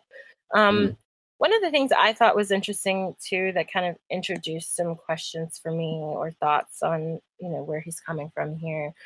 He talks about he says that there are basically three fronts. And I think this starts to sort of answer the question that we were just talking about. But he talks about three fronts in a revolutionary struggle that they're trying to kind of mobilize and potentially influence and then have work with them. And one of them is the guerrilla front, one is the mass front, and one is the support network. The mass front, he talks a lot about students and demonstrators in both city and rural situations. Then when he starts talking about the support network, he says that this is the great logistics front behind the Brazilian Revolution. So revolutionary support groups and groups that, like, I guess the firing groups, if you will, like these sort of individual groups that are training others. And that also overlaps with the guerrilla front. So whatever. But he's saying that these are people, for example, who will house guerrillas, who will feed guerrillas, who will supply information, artillery, etc., if they're lacking or needing some of these things. Fine. But when he was talking about these fronts, again, I think, I don't know, this, and then a later section where he talks a bit about the rural side versus the urban side. He talks about the need for urban and rural guerrillas to work together, and primarily for the urban guerrilla to recognize that his place or her place in the struggle is to ultimately do stuff in the city that confuses and distracts and takes the energies from the government and the military in order to sort of decrease the violence that's happening on the rural front. And then also to then act as sort of a liaison of sorts between the people who are the working peasants and things like that on the rural side and those who are in the urban centers, which I thought was fine, whatever. But I felt like at some points he kind of, I didn't know what to take of his characterization of the rural guerrilla. And I think in some cases it seems like he saw them primarily as responding to their immediate circumstances, but not doing much more than that, and not necessarily having the kind of mental wherewithal to radicalize on their own. I don't know. I mean, what did you think? Of course, I can't find the exact line right now because this is always what happens whenever I like highlight something and then I lose it. Yeah, I mean, I guess part of when he talks about the first sin of inexperience, he mentions blinded by success, he winds up organizing an action that he considers decisive and puts into play the entire resources of the organization. And then says, since we cannot afford to break the guerrilla struggle in the cities while rural guerrilla warfare has not yet erupted, we always run the risk of allowing the enemy to attack us with decisive blows. And he's talking more about, you know, like speaking specifically to the situation of the urban guerrilla. But I kind of see what you're saying in his reference to the rural guerrillas, like lagging behind and they're not as motivated or as engaged or as part of the struggle. And like, I did get a bit of that impression. I mean, I can't speak to it. I guess it's probably, you know, more about his personal history, but it seems as though it's kind of a, you know, an experience bias in that, you know, he's experiencing a certain type of life. And so like, that's how he's perceiving it. Right. I mean, he grew up, so to give a little, I mean, I gave a little background in the beginning, but I think it's a good time to just kind of reintroduce some of that. He grew up in the North, which at the time was predominantly rural, and moved to the southern part of Brazil, which was more urban, it was wealthier and has more institutions, like formal institutions and the like. But I don't know. I think yes, it could be possibly that he saw enough in the rural situation and enough of trying to organize in the rural space that he was a little bit frustrated by, while still sympathizing and supporting rural guerrillas, or rural, not necessarily guerrillas, but just like rural populations in general, right? But I sometimes, I mean, I don't know. It could be that he knows enough, and he himself grew up there, and he can say with better authority than I could that organizing in those spaces was difficult around certain issues, or at least compelling them to act in quite the same way without having some sort of direct contact with the oppression, right? But I don't know. And of course, as I said, I can't find the section now, and if I find it, I'll put it in the show notes so that people will be like, Wendy, they won't be like, Wendy, what are you talking about? Like, where is that? But there is a line where he says something more about like the urban or the rural guerrilla not being as enlightened or something. And I was kind of like, well, different approach. Yeah, and I think if we look at people that have done organizing even just in the U.S., I think that I imagine people can have experiences that reflect both of those realities. That they've gone into rural areas and been basically completely shut down, and treated like a person out of their mind or whatever, and then others where they find that some of the most active and informed advocates are off on a farm somewhere not near anybody. And I think that I can see arguments for both, for both the city and for the rural. And when you consider the kind of solitary lifestyle that one's going to lead, it would make sense that you would find some of your best options out in rural populations where they're more isolated. Right. And I think in general, we see this in a lot of like revolutionary writings. Sometimes we've seen, both of us have seen it in the things that we read previously, right? There's kind of this refrain where like, we're going to help that other group. There's an othering that goes on, whether intentional or not, usually not intentional, obviously, where there becomes sort of a distance. And the idea is that like, we're the more enlightened ones. We have to go help this other group, or we're going to like, we see them, like, for example, he calls the rural guerrilla as like the backbone of these movements. So he sees, he sort of recognizes the symbolic significance of not only the people themselves, but the experiences that they have in direct contact with government and military violence. But at the same time, he sort of, I don't know, he turns them into sometimes more of a symbol than an actor. And I think this is like pretty normal in a lot of left-leaning language sometimes, and not just rural, urban, but you also see, for example, the intellectual versus the hourly wage worker, right? Or like the black. No one really says this anymore, but in older texts, you do kind of see like the black masses, or the formerly enslaved masses, and the white intellectuals. There's this division that some point out more explicitly than others that's underlying in a lot of these texts. But I don't know. Yeah. It's maybe something that's got to still be overcome. Yeah, I think despite having seen several revolutionary attempts around the world and throughout history, there's still, I think it's clear that there's still plenty to learn and understand about how to make that successful and as ideal as possible. And I think that the visions among that get formed is part of that, and how that plays out is important. And I see it in today's atmosphere as well. The people realigning themselves with new political identities, and myself included, and new understandings of the political realities that they actually face. And it's a vulnerable time period where you're vulnerable to misinformation or manipulation and other aspects like that. And it becomes a bit of a, I don't know, intimidating thing. It seems almost easier just to settle on something that you're comfortable with, rather than trying to learn and expand a new understanding of the systems at play that will give you more of a revolutionary mindset, as opposed to, identifying more as, a reformist or progressive, or some of the other less radical terminology that is we see people coalescing around. Yeah, I was going to say it's definitely the more popular version. It's kind of like the happy medium or the unhappy medium sometimes. But it's definitely something that I think, as you said, it's more palatable, right? If it's new to you, it's less risky. And so people like to feel safe, So I found the passage, by the way. So this is on page 40. Finally found it after, I don't know, what felt like 30 minutes of my being like, I can't find it. So it's on page 40. It says, the strategy of the rural guerrilla. Number 1, peasant struggles resulting from demands against landlords or from the organization of rural syndicates will develop into armed clashes, and in this sense are positive. Okay, noted. However, without firepower, the peasants will be crushed by the forces of reaction. It is unlikely that rural guerrillas will emerge in a strategic sense out of peasant conflicts.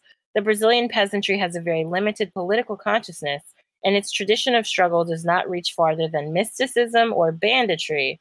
Its experience of class struggle under the direction of the proletariat is recent and limited.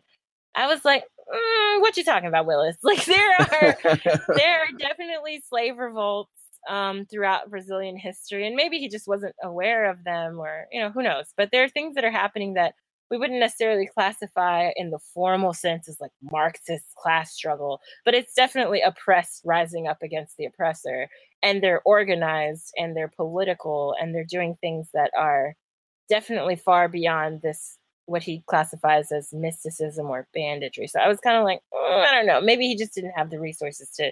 He hadn't done all his research yet. Yeah, seeing that passage in particular, that sounds like that sounds personal. You know what I mean? Like thinking about somebody specifically from where he grew up.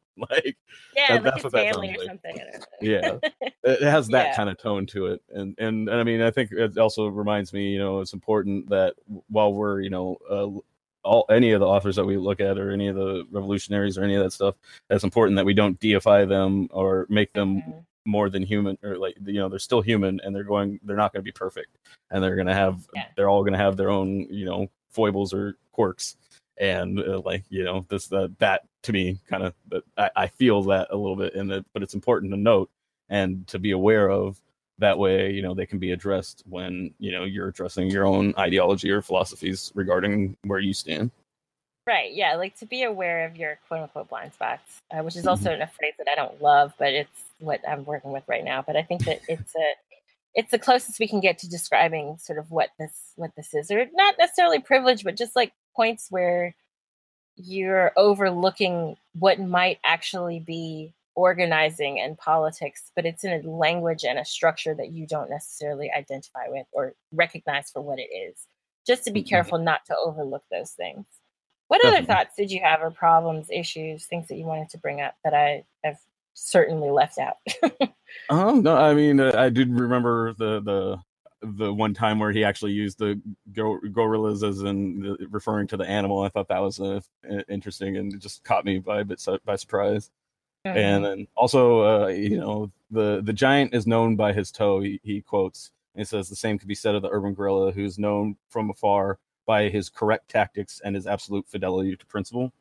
Mm-hmm. And so I think that that kind of addresses what we were talking about earlier, in that, how do you lay claim to these things without identifying yourself, and all those kind of conflicts, in that by the witnesses, the people that see what happened will share that information in the ways that is like, they took care not to harm the people. They, I was wearing a valuable watch and they didn't even look twice at it. And, those types of things are how it becomes clear whether were they criminals or were they guerrillas. And it's like, well, talk to the people that saw what happened, and they talk, and he emphasizes the importance of having popular support. And there's a particular quote that took me, and I might end up modifying and using in some way in the future for some purposes, but says, it is enough to win the support of a portion of the population, and this can be done by popularizing the motto, let he who does not wish to do anything for the guerrillas do nothing against them.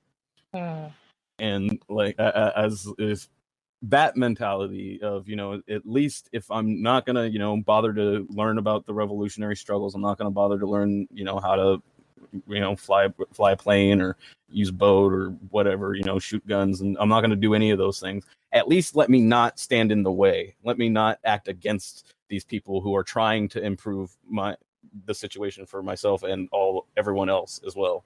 And I think that can be useful and can be a powerful message as well. It's like, you don't have to act against them. That's you're not compelled. You don't have to be compelled to do that. You don't necessarily have to join the revolution and pick up your gun and do all those types of things in order to still be serving a positive, playing a positive role in the situation. And so I think that leapt out to me.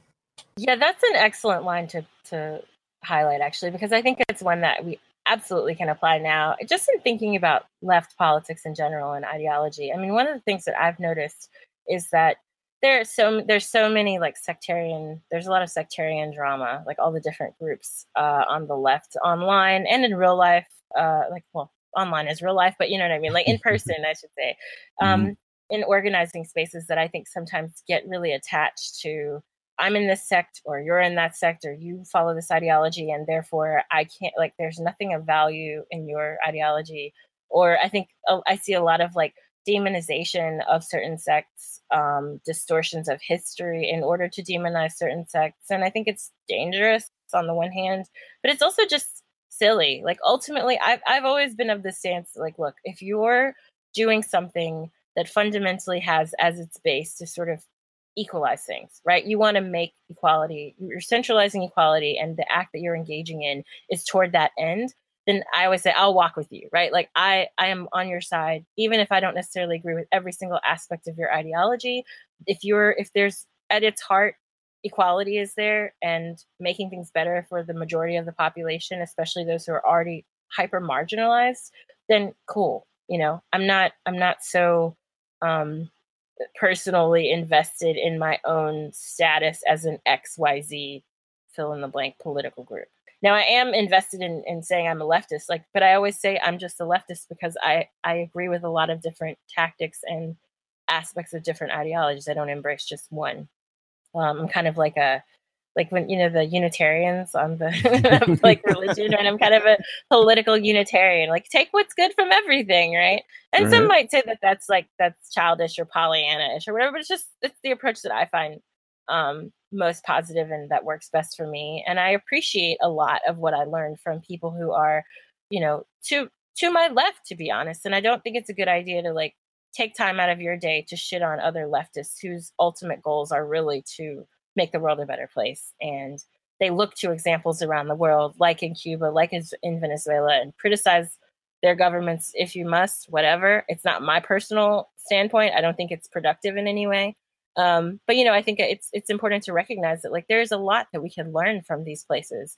And instead of shitting on them and shitting on, I don't know what the purpose of shitting on Cuba and Venezuela is actually, but I think it's a pointless venture, in my opinion. Take what you can learn from them instead of degrading them. It's often used as a way to establish a baseline of reasonableness. You have to admit that this thing is horrible in order for me to be able to take seriously anything else you want to say. And so it's you have to acknowledge these atrocities or this happening, and you have to do it within the framing that I've placed it in, rather than within the framing of what, how it's perceived by the people that actually went through it.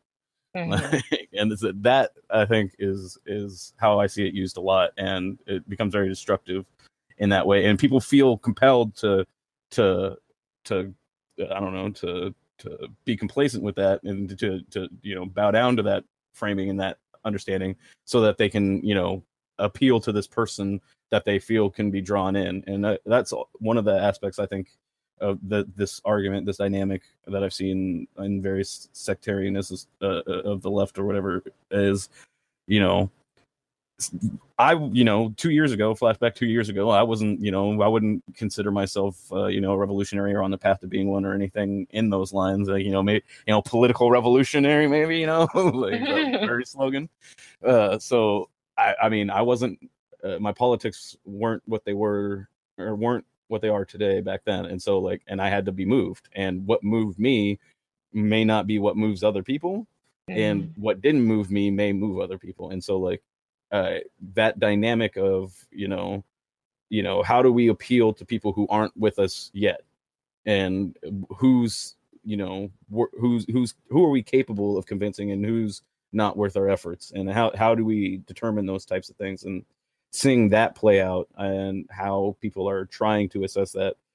I see some, like, I almost see it revolution working to the advantage of our oppressors, in that if they can rush us into it, then it makes it easier for it to fail, because we're not prepared. And this document kind of touches on that, and really goes into it. It's like, if you're not prepared, then the results aren't going to be what you're expecting. And so like, sometimes I feel like like, I saw a tweet recently, the Democrats, you have to be a Democrat to run for the nomination, basically specifically targeting Bernie Sanders, although they couched it in different terms, I'm sure. But like, seeing that, it's like they're prodding people. It's like, it feels like they're intentionally encouraging people to overreact, or act rashly, as Carlos put it. Oh yeah, I mean, I think it's a matter of, as you said, it's sort of an attempt to, in some ways, dissuade others from anything more radical. And I think it's also an attempt to it's just a basic attempt to control the narrative, right? Which is actually one of the things that I found myself questioning here as well when I was reading this. Like, it seems like the basic principles that the urban guerrilla is supposed to follow is that of understanding that your goal is to take down the military regime that defends North American imperialism, specifically U.S. imperialism, right? And I think beyond that, we don't really get a sense when we're reading this what the full ideology is behind this struggle. We get steps of, what to do, but we don't necessarily have an ideological basis other than imperialism is the direct enemy. The people who defend imperialism, or the systems that act to defend imperialism, are also the enemy, and our direct immediate enemy.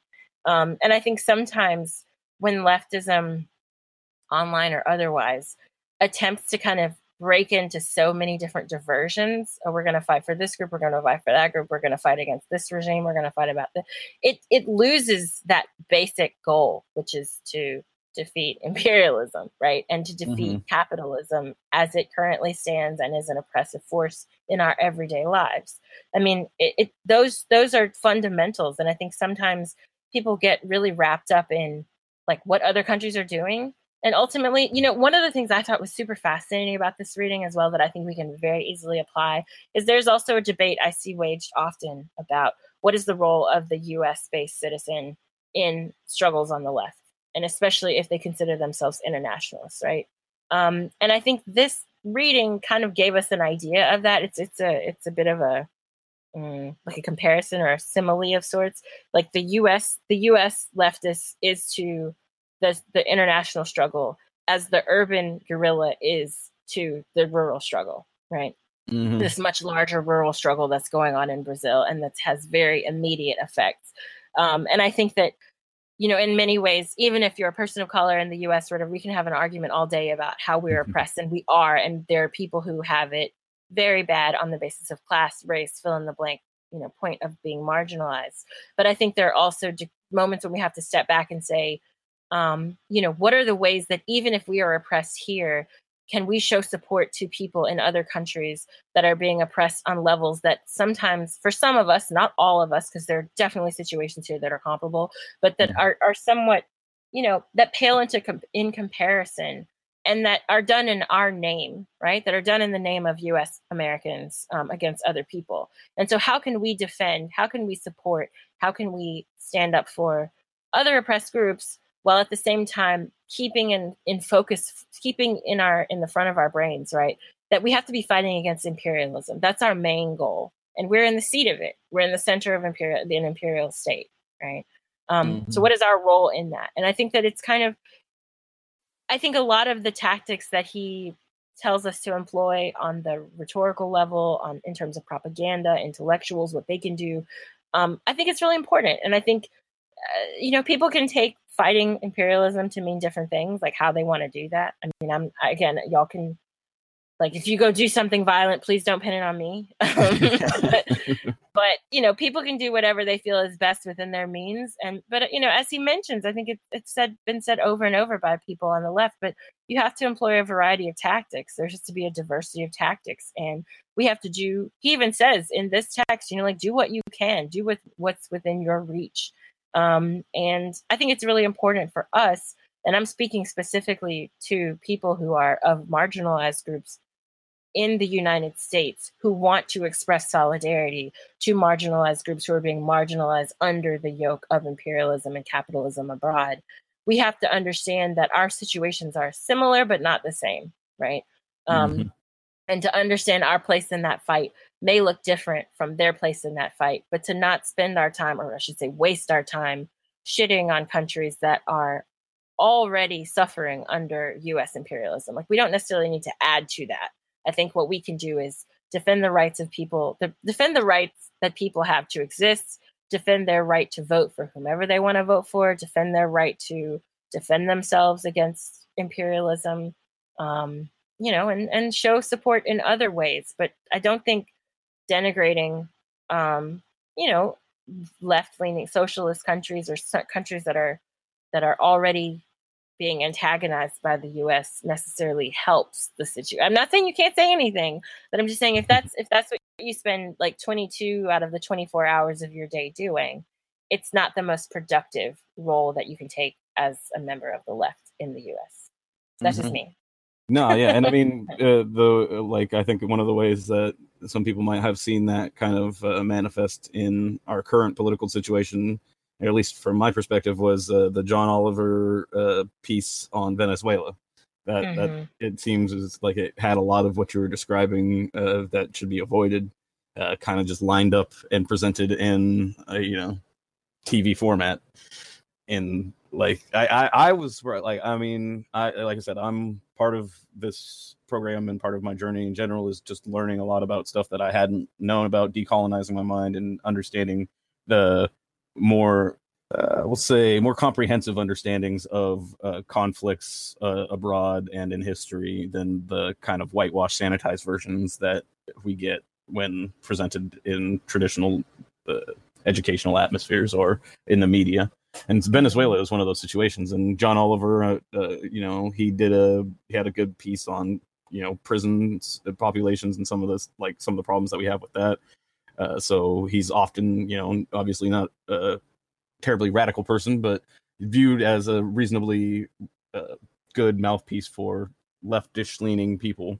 And to see what he did with Venezuela, and then the counterpiece that was put up, that and just kind of really goes through the entire episode and how terrible of a job he did, and like how clearly the people, like either the people that did it either didn't know what they were doing or had an agenda, but it was a gross mistreatment from a group of people that have, while maybe not the same politics as I or the same perspective as I, generally have a more balanced or rationalized perspective. And that was just really bad to see that there. Then I can only imagine the portrayals of Venezuela elsewhere. And one of the few things that I knew about Venezuela before, getting curious about the situation there as I've started studying socialism and so on and so forth, was, people are hungry, and, there's violence in the streets. And, I hear the things that were mentioned in that special, but then the way that they were, the context of them, and how, like, I didn't have any of that as it was provided in the counter video. And so that was very enlightening to me. And it, like I said, it just kind of captured a lot of what you're talking about as far as punching left. Yeah, and I think too that there is a degree to which I think people have become accustomed to democracy at home and imperialism abroad, right? And this is something that we see commonly of liberals, but also some people who are self-proclaimed leftists, where they just kind of they're really focused on domestic issues, which is fine. I mean, we live here. It's important to be focused on domestic issues, but I think it goes beyond just a focus on domestic issues and a full-on like supremacy of domestic issues. So then it becomes a rejection of any sort of internationalist policies. And for me, at the heart of left politics should be an understanding and recognition of, our need to be very much aware of what's going on around us, how we can undo the systems that are used against people abroad, and undo the systems that are used against those people in our names, with our tax dollars, and with our, claiming to be to our benefit, when all they do is harm other people, and often, sadly, like bounce back and harm us too. I mean, I don't think these things are separate, and I think it's important for leftists to start to draw very clear lines between, or not lines between, but draw connections between, connections between domestic and international issues without demonizing other people's populations. Because the John Oliver segment was, derogatory not only of the government, but of the people of Venezuela, of Venezuelan voters, and many of whom, are the supposed poor people that you want to defend, but then you're going to insult in the same breath. So it's contradictory, and to me, not becoming of someone who claims to be even liberal, right? Like if you claim to be in the center, it's not a good look for them either. I do want to transition, though, just to kind of talking about a few last things from the piece. And then we got a question, as I hinted at the beginning, we have a question on Curious Cat about our discussion of History Will Absolve Me. So I want to get to that before we close out. But some things that I thought were just interesting points to acknowledge of the text, that were questions that were raised for me, and that perhaps we can try to answer in subsequent discussions later on. But one of them for me was, for example, who are the leaders, right? And he talks a lot about, he pushes a horizontal leadership model, which is what we're used to seeing nowadays. It's very common, not so much a top down, but you have someone who's particularly good at something. Like he uses an example of someone who's a good marksman who can shoot well to be the leader of a firing group. But within that circumstance, you still have other people kind of doing their own thing, and you don't have like a hierarchical system. So then my question was like, who are the leaders, and how do you control the narrative and the acts if you don't have any leaders, and keep something like this from spiraling out of control? And he kind of describes like a small group of people that are kind of directing things to a degree, but doesn't really get into the nitty gritty of how that happens. Right. So I found myself wondering, like, if we're going to apply something like this, what would it look like, just as in terms of a leadership tactic? What happens? And especially if we're engaging in acts of violence, or acts of property destruction, I should say. But although for him, there is also an element of violence against, military members and police, how would you control something like that without it getting a little bit? And he also mentions the role of saboteurs and the role of informants and whatnot. So I just found myself thinking, like, is this feasible in any way? And I know for a fact that, in the time that it was happening, it didn't end up working well, because there were so many people who were informants and involved from the government that were breaking down the process, arresting people, murdering people. So it's a complicated, it's hard to measure success and the reach of something like this. The other question I had was the problem of collateral damage. So what do you do, while he talks about, being focused around principle and not harming civilians and the like, there's a possibility of civilians being harmed in this. If you're bombing a military barracks, for example, there are workers there who are maybe not part of the military, who are cleaning or who work on the grounds, or who are just visiting to do something. Like, you just never know. Where do you draw the line between the enemy and the civilian and avoid the problem of collateral damage? And then also I was thinking about, what do you do in the situation with regard to blowback and intensity from the government? So he often talks about the need to attack, to keep your attacks unpredictable, and attack when the government is quiet, or the military is quiet, and the police are quiet and not doing anything. But at the same time, we know for a fact that the response from the government, the response from dictatorial regimes, are always going to be disproportionate. So how can we advocate for such dramatic acts, knowing that they will lead to crackdowns that are beyond the initial act? So, kind of these are questions also, just kind of thinking about the place of violence and where it fits in terms of left ideology, what that looks like. So these are questions that I was left with. Mm-hmm. And I would love to hear what you think about some of those, and if you had any closing questions that you also were left with as you were reading. Yeah. Well, I mean, regarding the questions that you mentioned, I think it's tough. Like you said, he pushed a much more of a horizontal kind of management, or, managerial situation, and it was very much self-startered and motivated on being self-motivated. And I like you mentioned, it does end up having to deal with certain issues, like with the saboteurs and informants and so on and so forth. And those, it's a difficult task, and I don't. And in modern times, some things have changed, and like revolutionary. Each time that we see one of these revolutionary attempts throughout history, it wasn't just the revolutionaries who have the opportunity to learn from this. It's also the tyrants. And so every weakness that's identified in these historical accounts is going to have had some sort of treatment from the tyrants as regarding to how are they going to protect themselves or insulate themselves from those risks.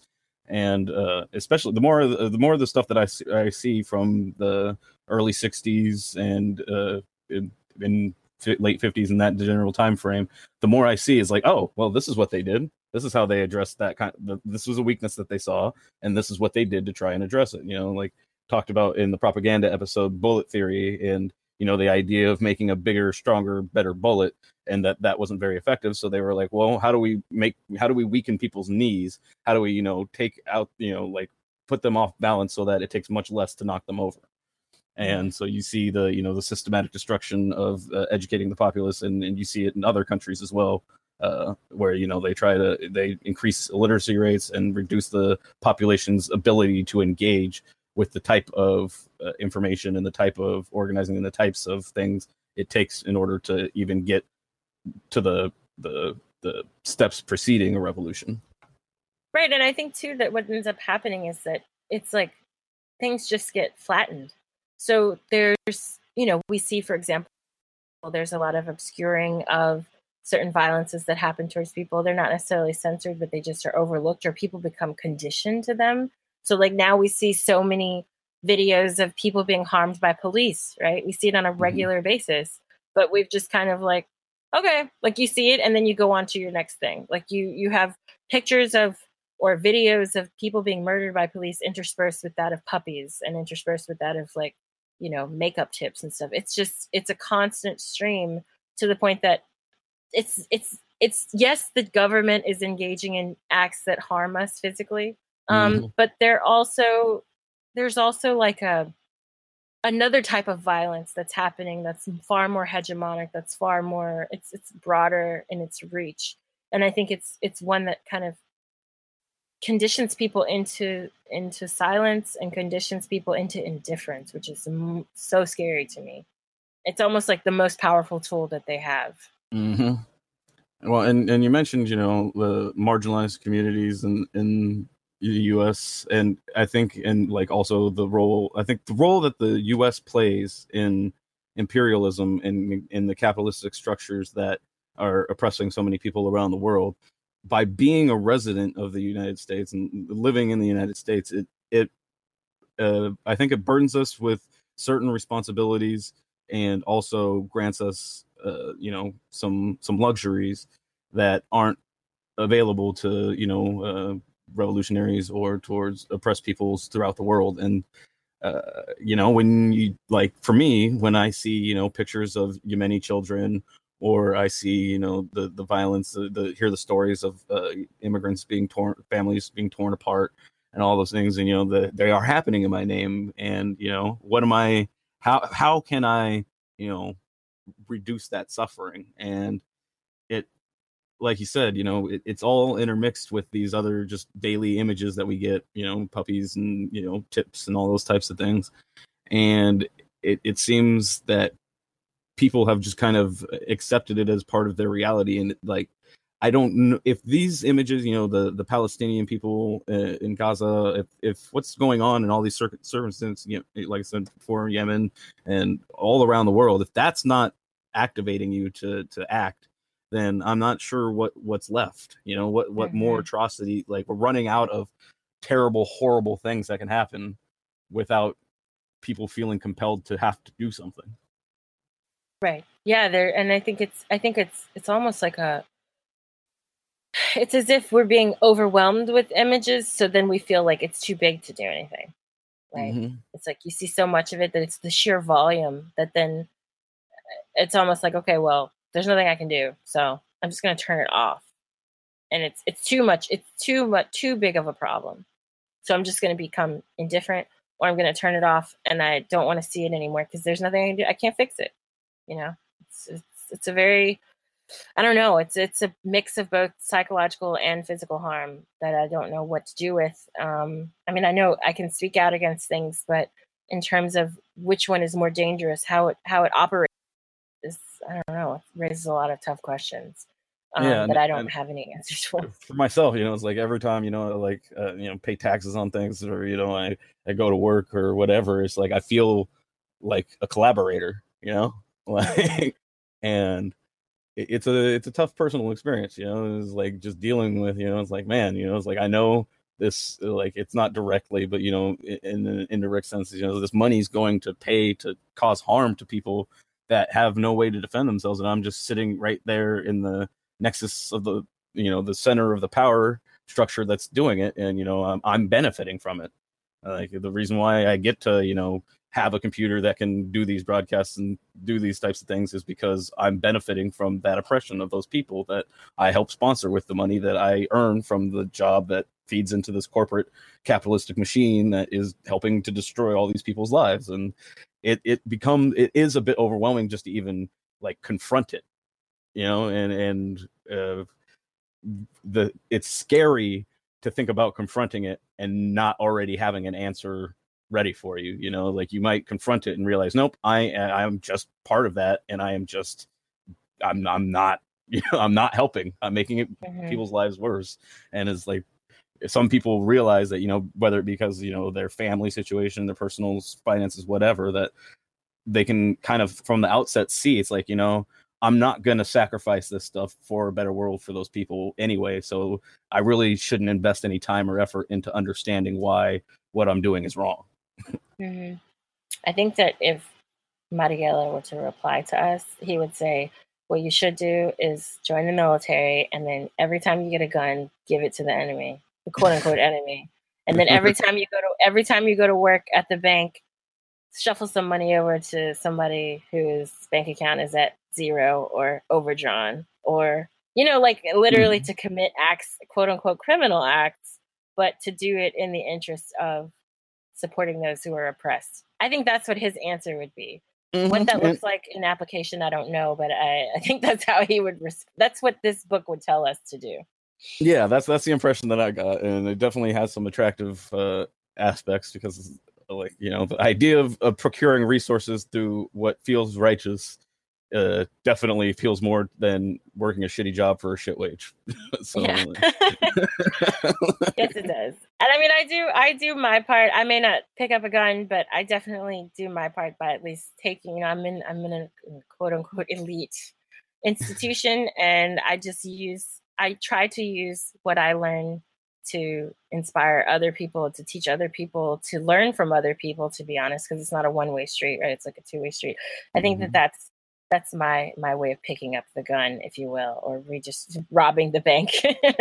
I rob the bank by taking what I learn and trying to make it easily accessible. And I don't mean accessible like dumbing it down. I mean in the sense where it's like some people may not know about these resources. Let me make them available to the, you know, like everyday people to listen to learn about, and then to grow curious about enough to go read it themselves. So that's my way of contributing for now. And hopefully, you know, if and when I become a professor, I can contribute in that way too. And I mean, I don't know. I do what I can. I really do try to find ways to subvert the system that I work within. I would like to go further than that, sure, but I don't know what that looks like right now. And I hope to learn of other ways to do that. To end, I wanted to talk about this question that we received on Curious Cat. We got a question, finally. Yes. I'm so excited. So first of all, my bad, because I had received, this question came in like April. But I had not logged into Curious Cat because I was like, no one's sending us questions. So I'm going to look at it like once a month. And then April and May were super busy for me. And now I'm about to leave again to do research. So even June has been pretty busy. So that's why there hasn't been a podcast in a while. But we got a question. The question says, in the History Will Absolve Me episode, which was so dope. That's what they said, not me. Thank you. Thank you for that. You made a comment somewhere along the lines of criticizing Fidel's admiration of the enemy soldiers. I can certainly see that being off-putting if it were like U.S. soldiers. But for the soldiers of third world countries, don't you think it is a bit of a different dynamic? After all, the military was the driving force behind the revolutions in Burkina Faso and Venezuela, just to cite two examples. So I just responded by saying, your question has been noted. We will respond to it in this episode. So I just want to give my quick response, and then Richard, feel free to chime in. But I feel like we addressed this in the episode itself. But we noted that while I kind of pointed out that it was weird that he seemed to take the side of the enemy soldier at times, that I felt like he was doing it for the sake of propaganda, to kind of do what we were talking about in this podcast. Like, how do you appeal to the person that's working for the enemy to get them to be on your side? And so I think by showing a hint of sympathy to the enemy soldier, that was one way to kind of do that. And I also think that he, in the case of Cuba and many other countries, actually, not just Cuba, but many other places, there's conscription. I mean, even in the US, there was you're obligated to serve. And so I think for him, he recognizes that many of the boys and men who were serving in military in Batista's interest were not necessarily there because they loved Batista, but that they were, conscripted or had family obligations or whatever. They had different circumstances that made them, engage in what they were engaging in. But I think primarily it was a rhetorical tool. That's how I read it, and I think that's what we noted during the actual podcast. Yeah, no, and I think as far as you mentioned, they could see it more with U.S. soldiers. I think that highlights a bit of how any of the information that we use when we're looking to apply it or find its relevance to American politics, that there's going to be different issues where the way that America's military is used and what the soldiers are most commonly used for is different than it's often in many of the other countries where we've seen these types of revolutionary struggles. And that, like, obviously we're much more active. Our soldiers are used much more actively for imperialistic purposes around the world rather than used domestically. And so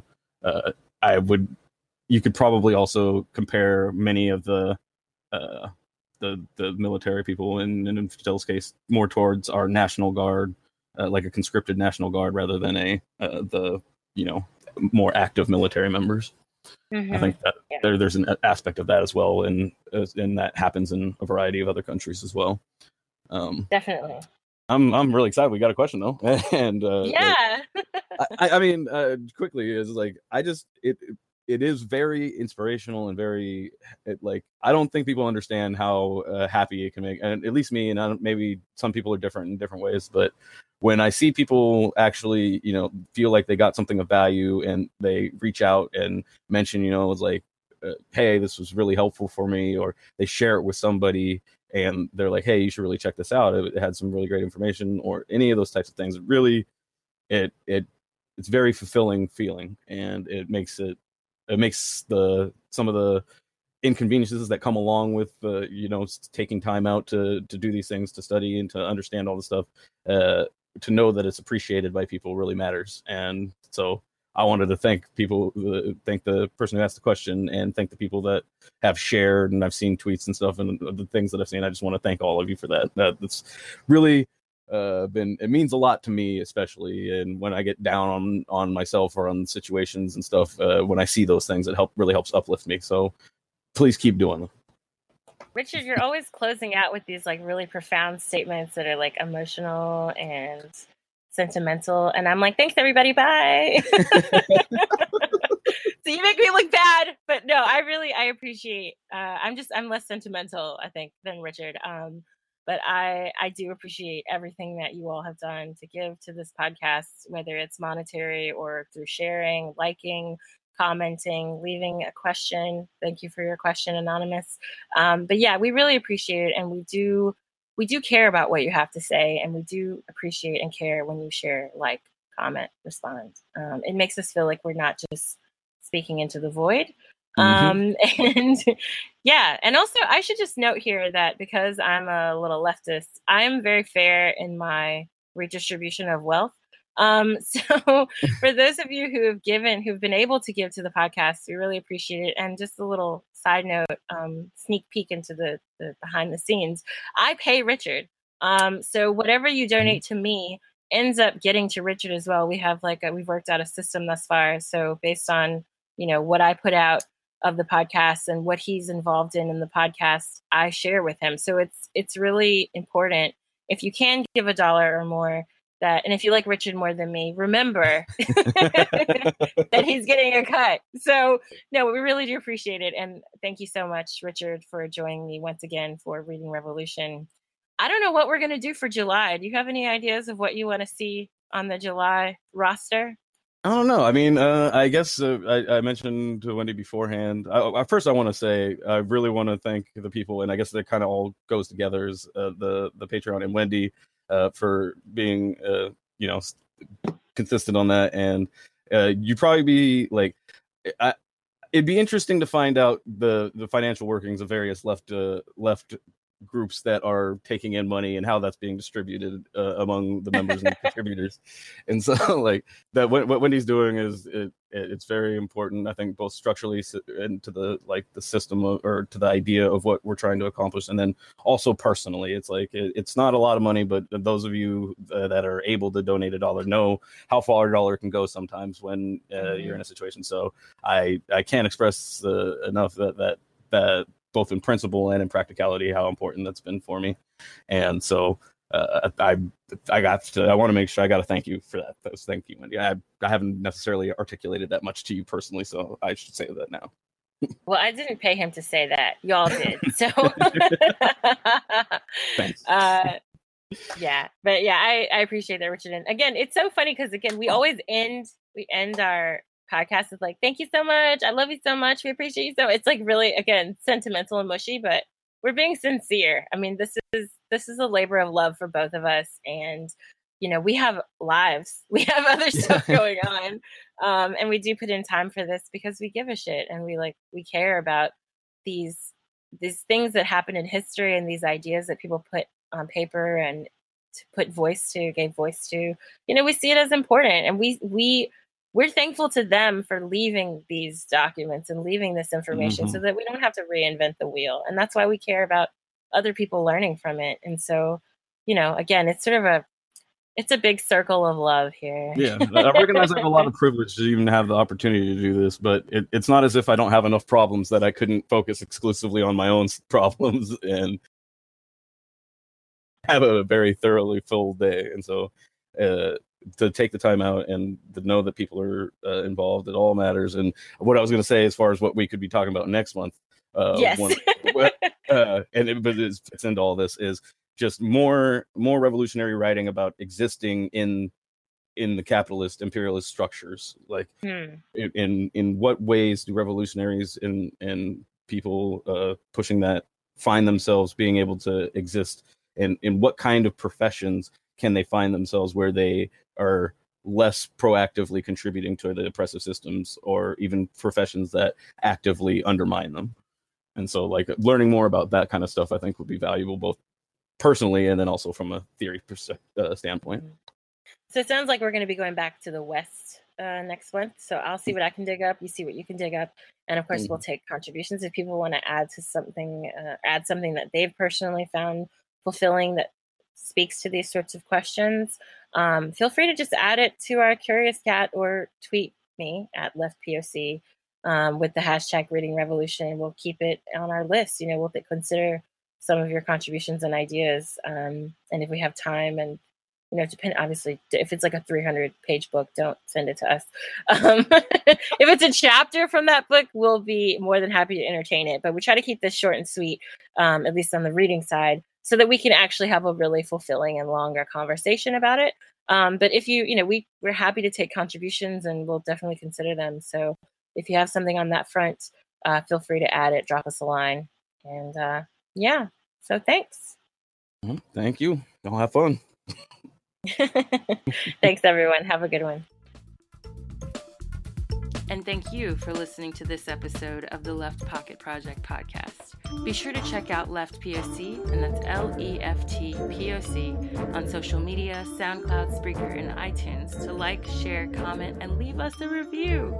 And don't forget, you can send in questions to Left POC via Curious Cat and show your financial support by visiting patreon.com/leftpoc.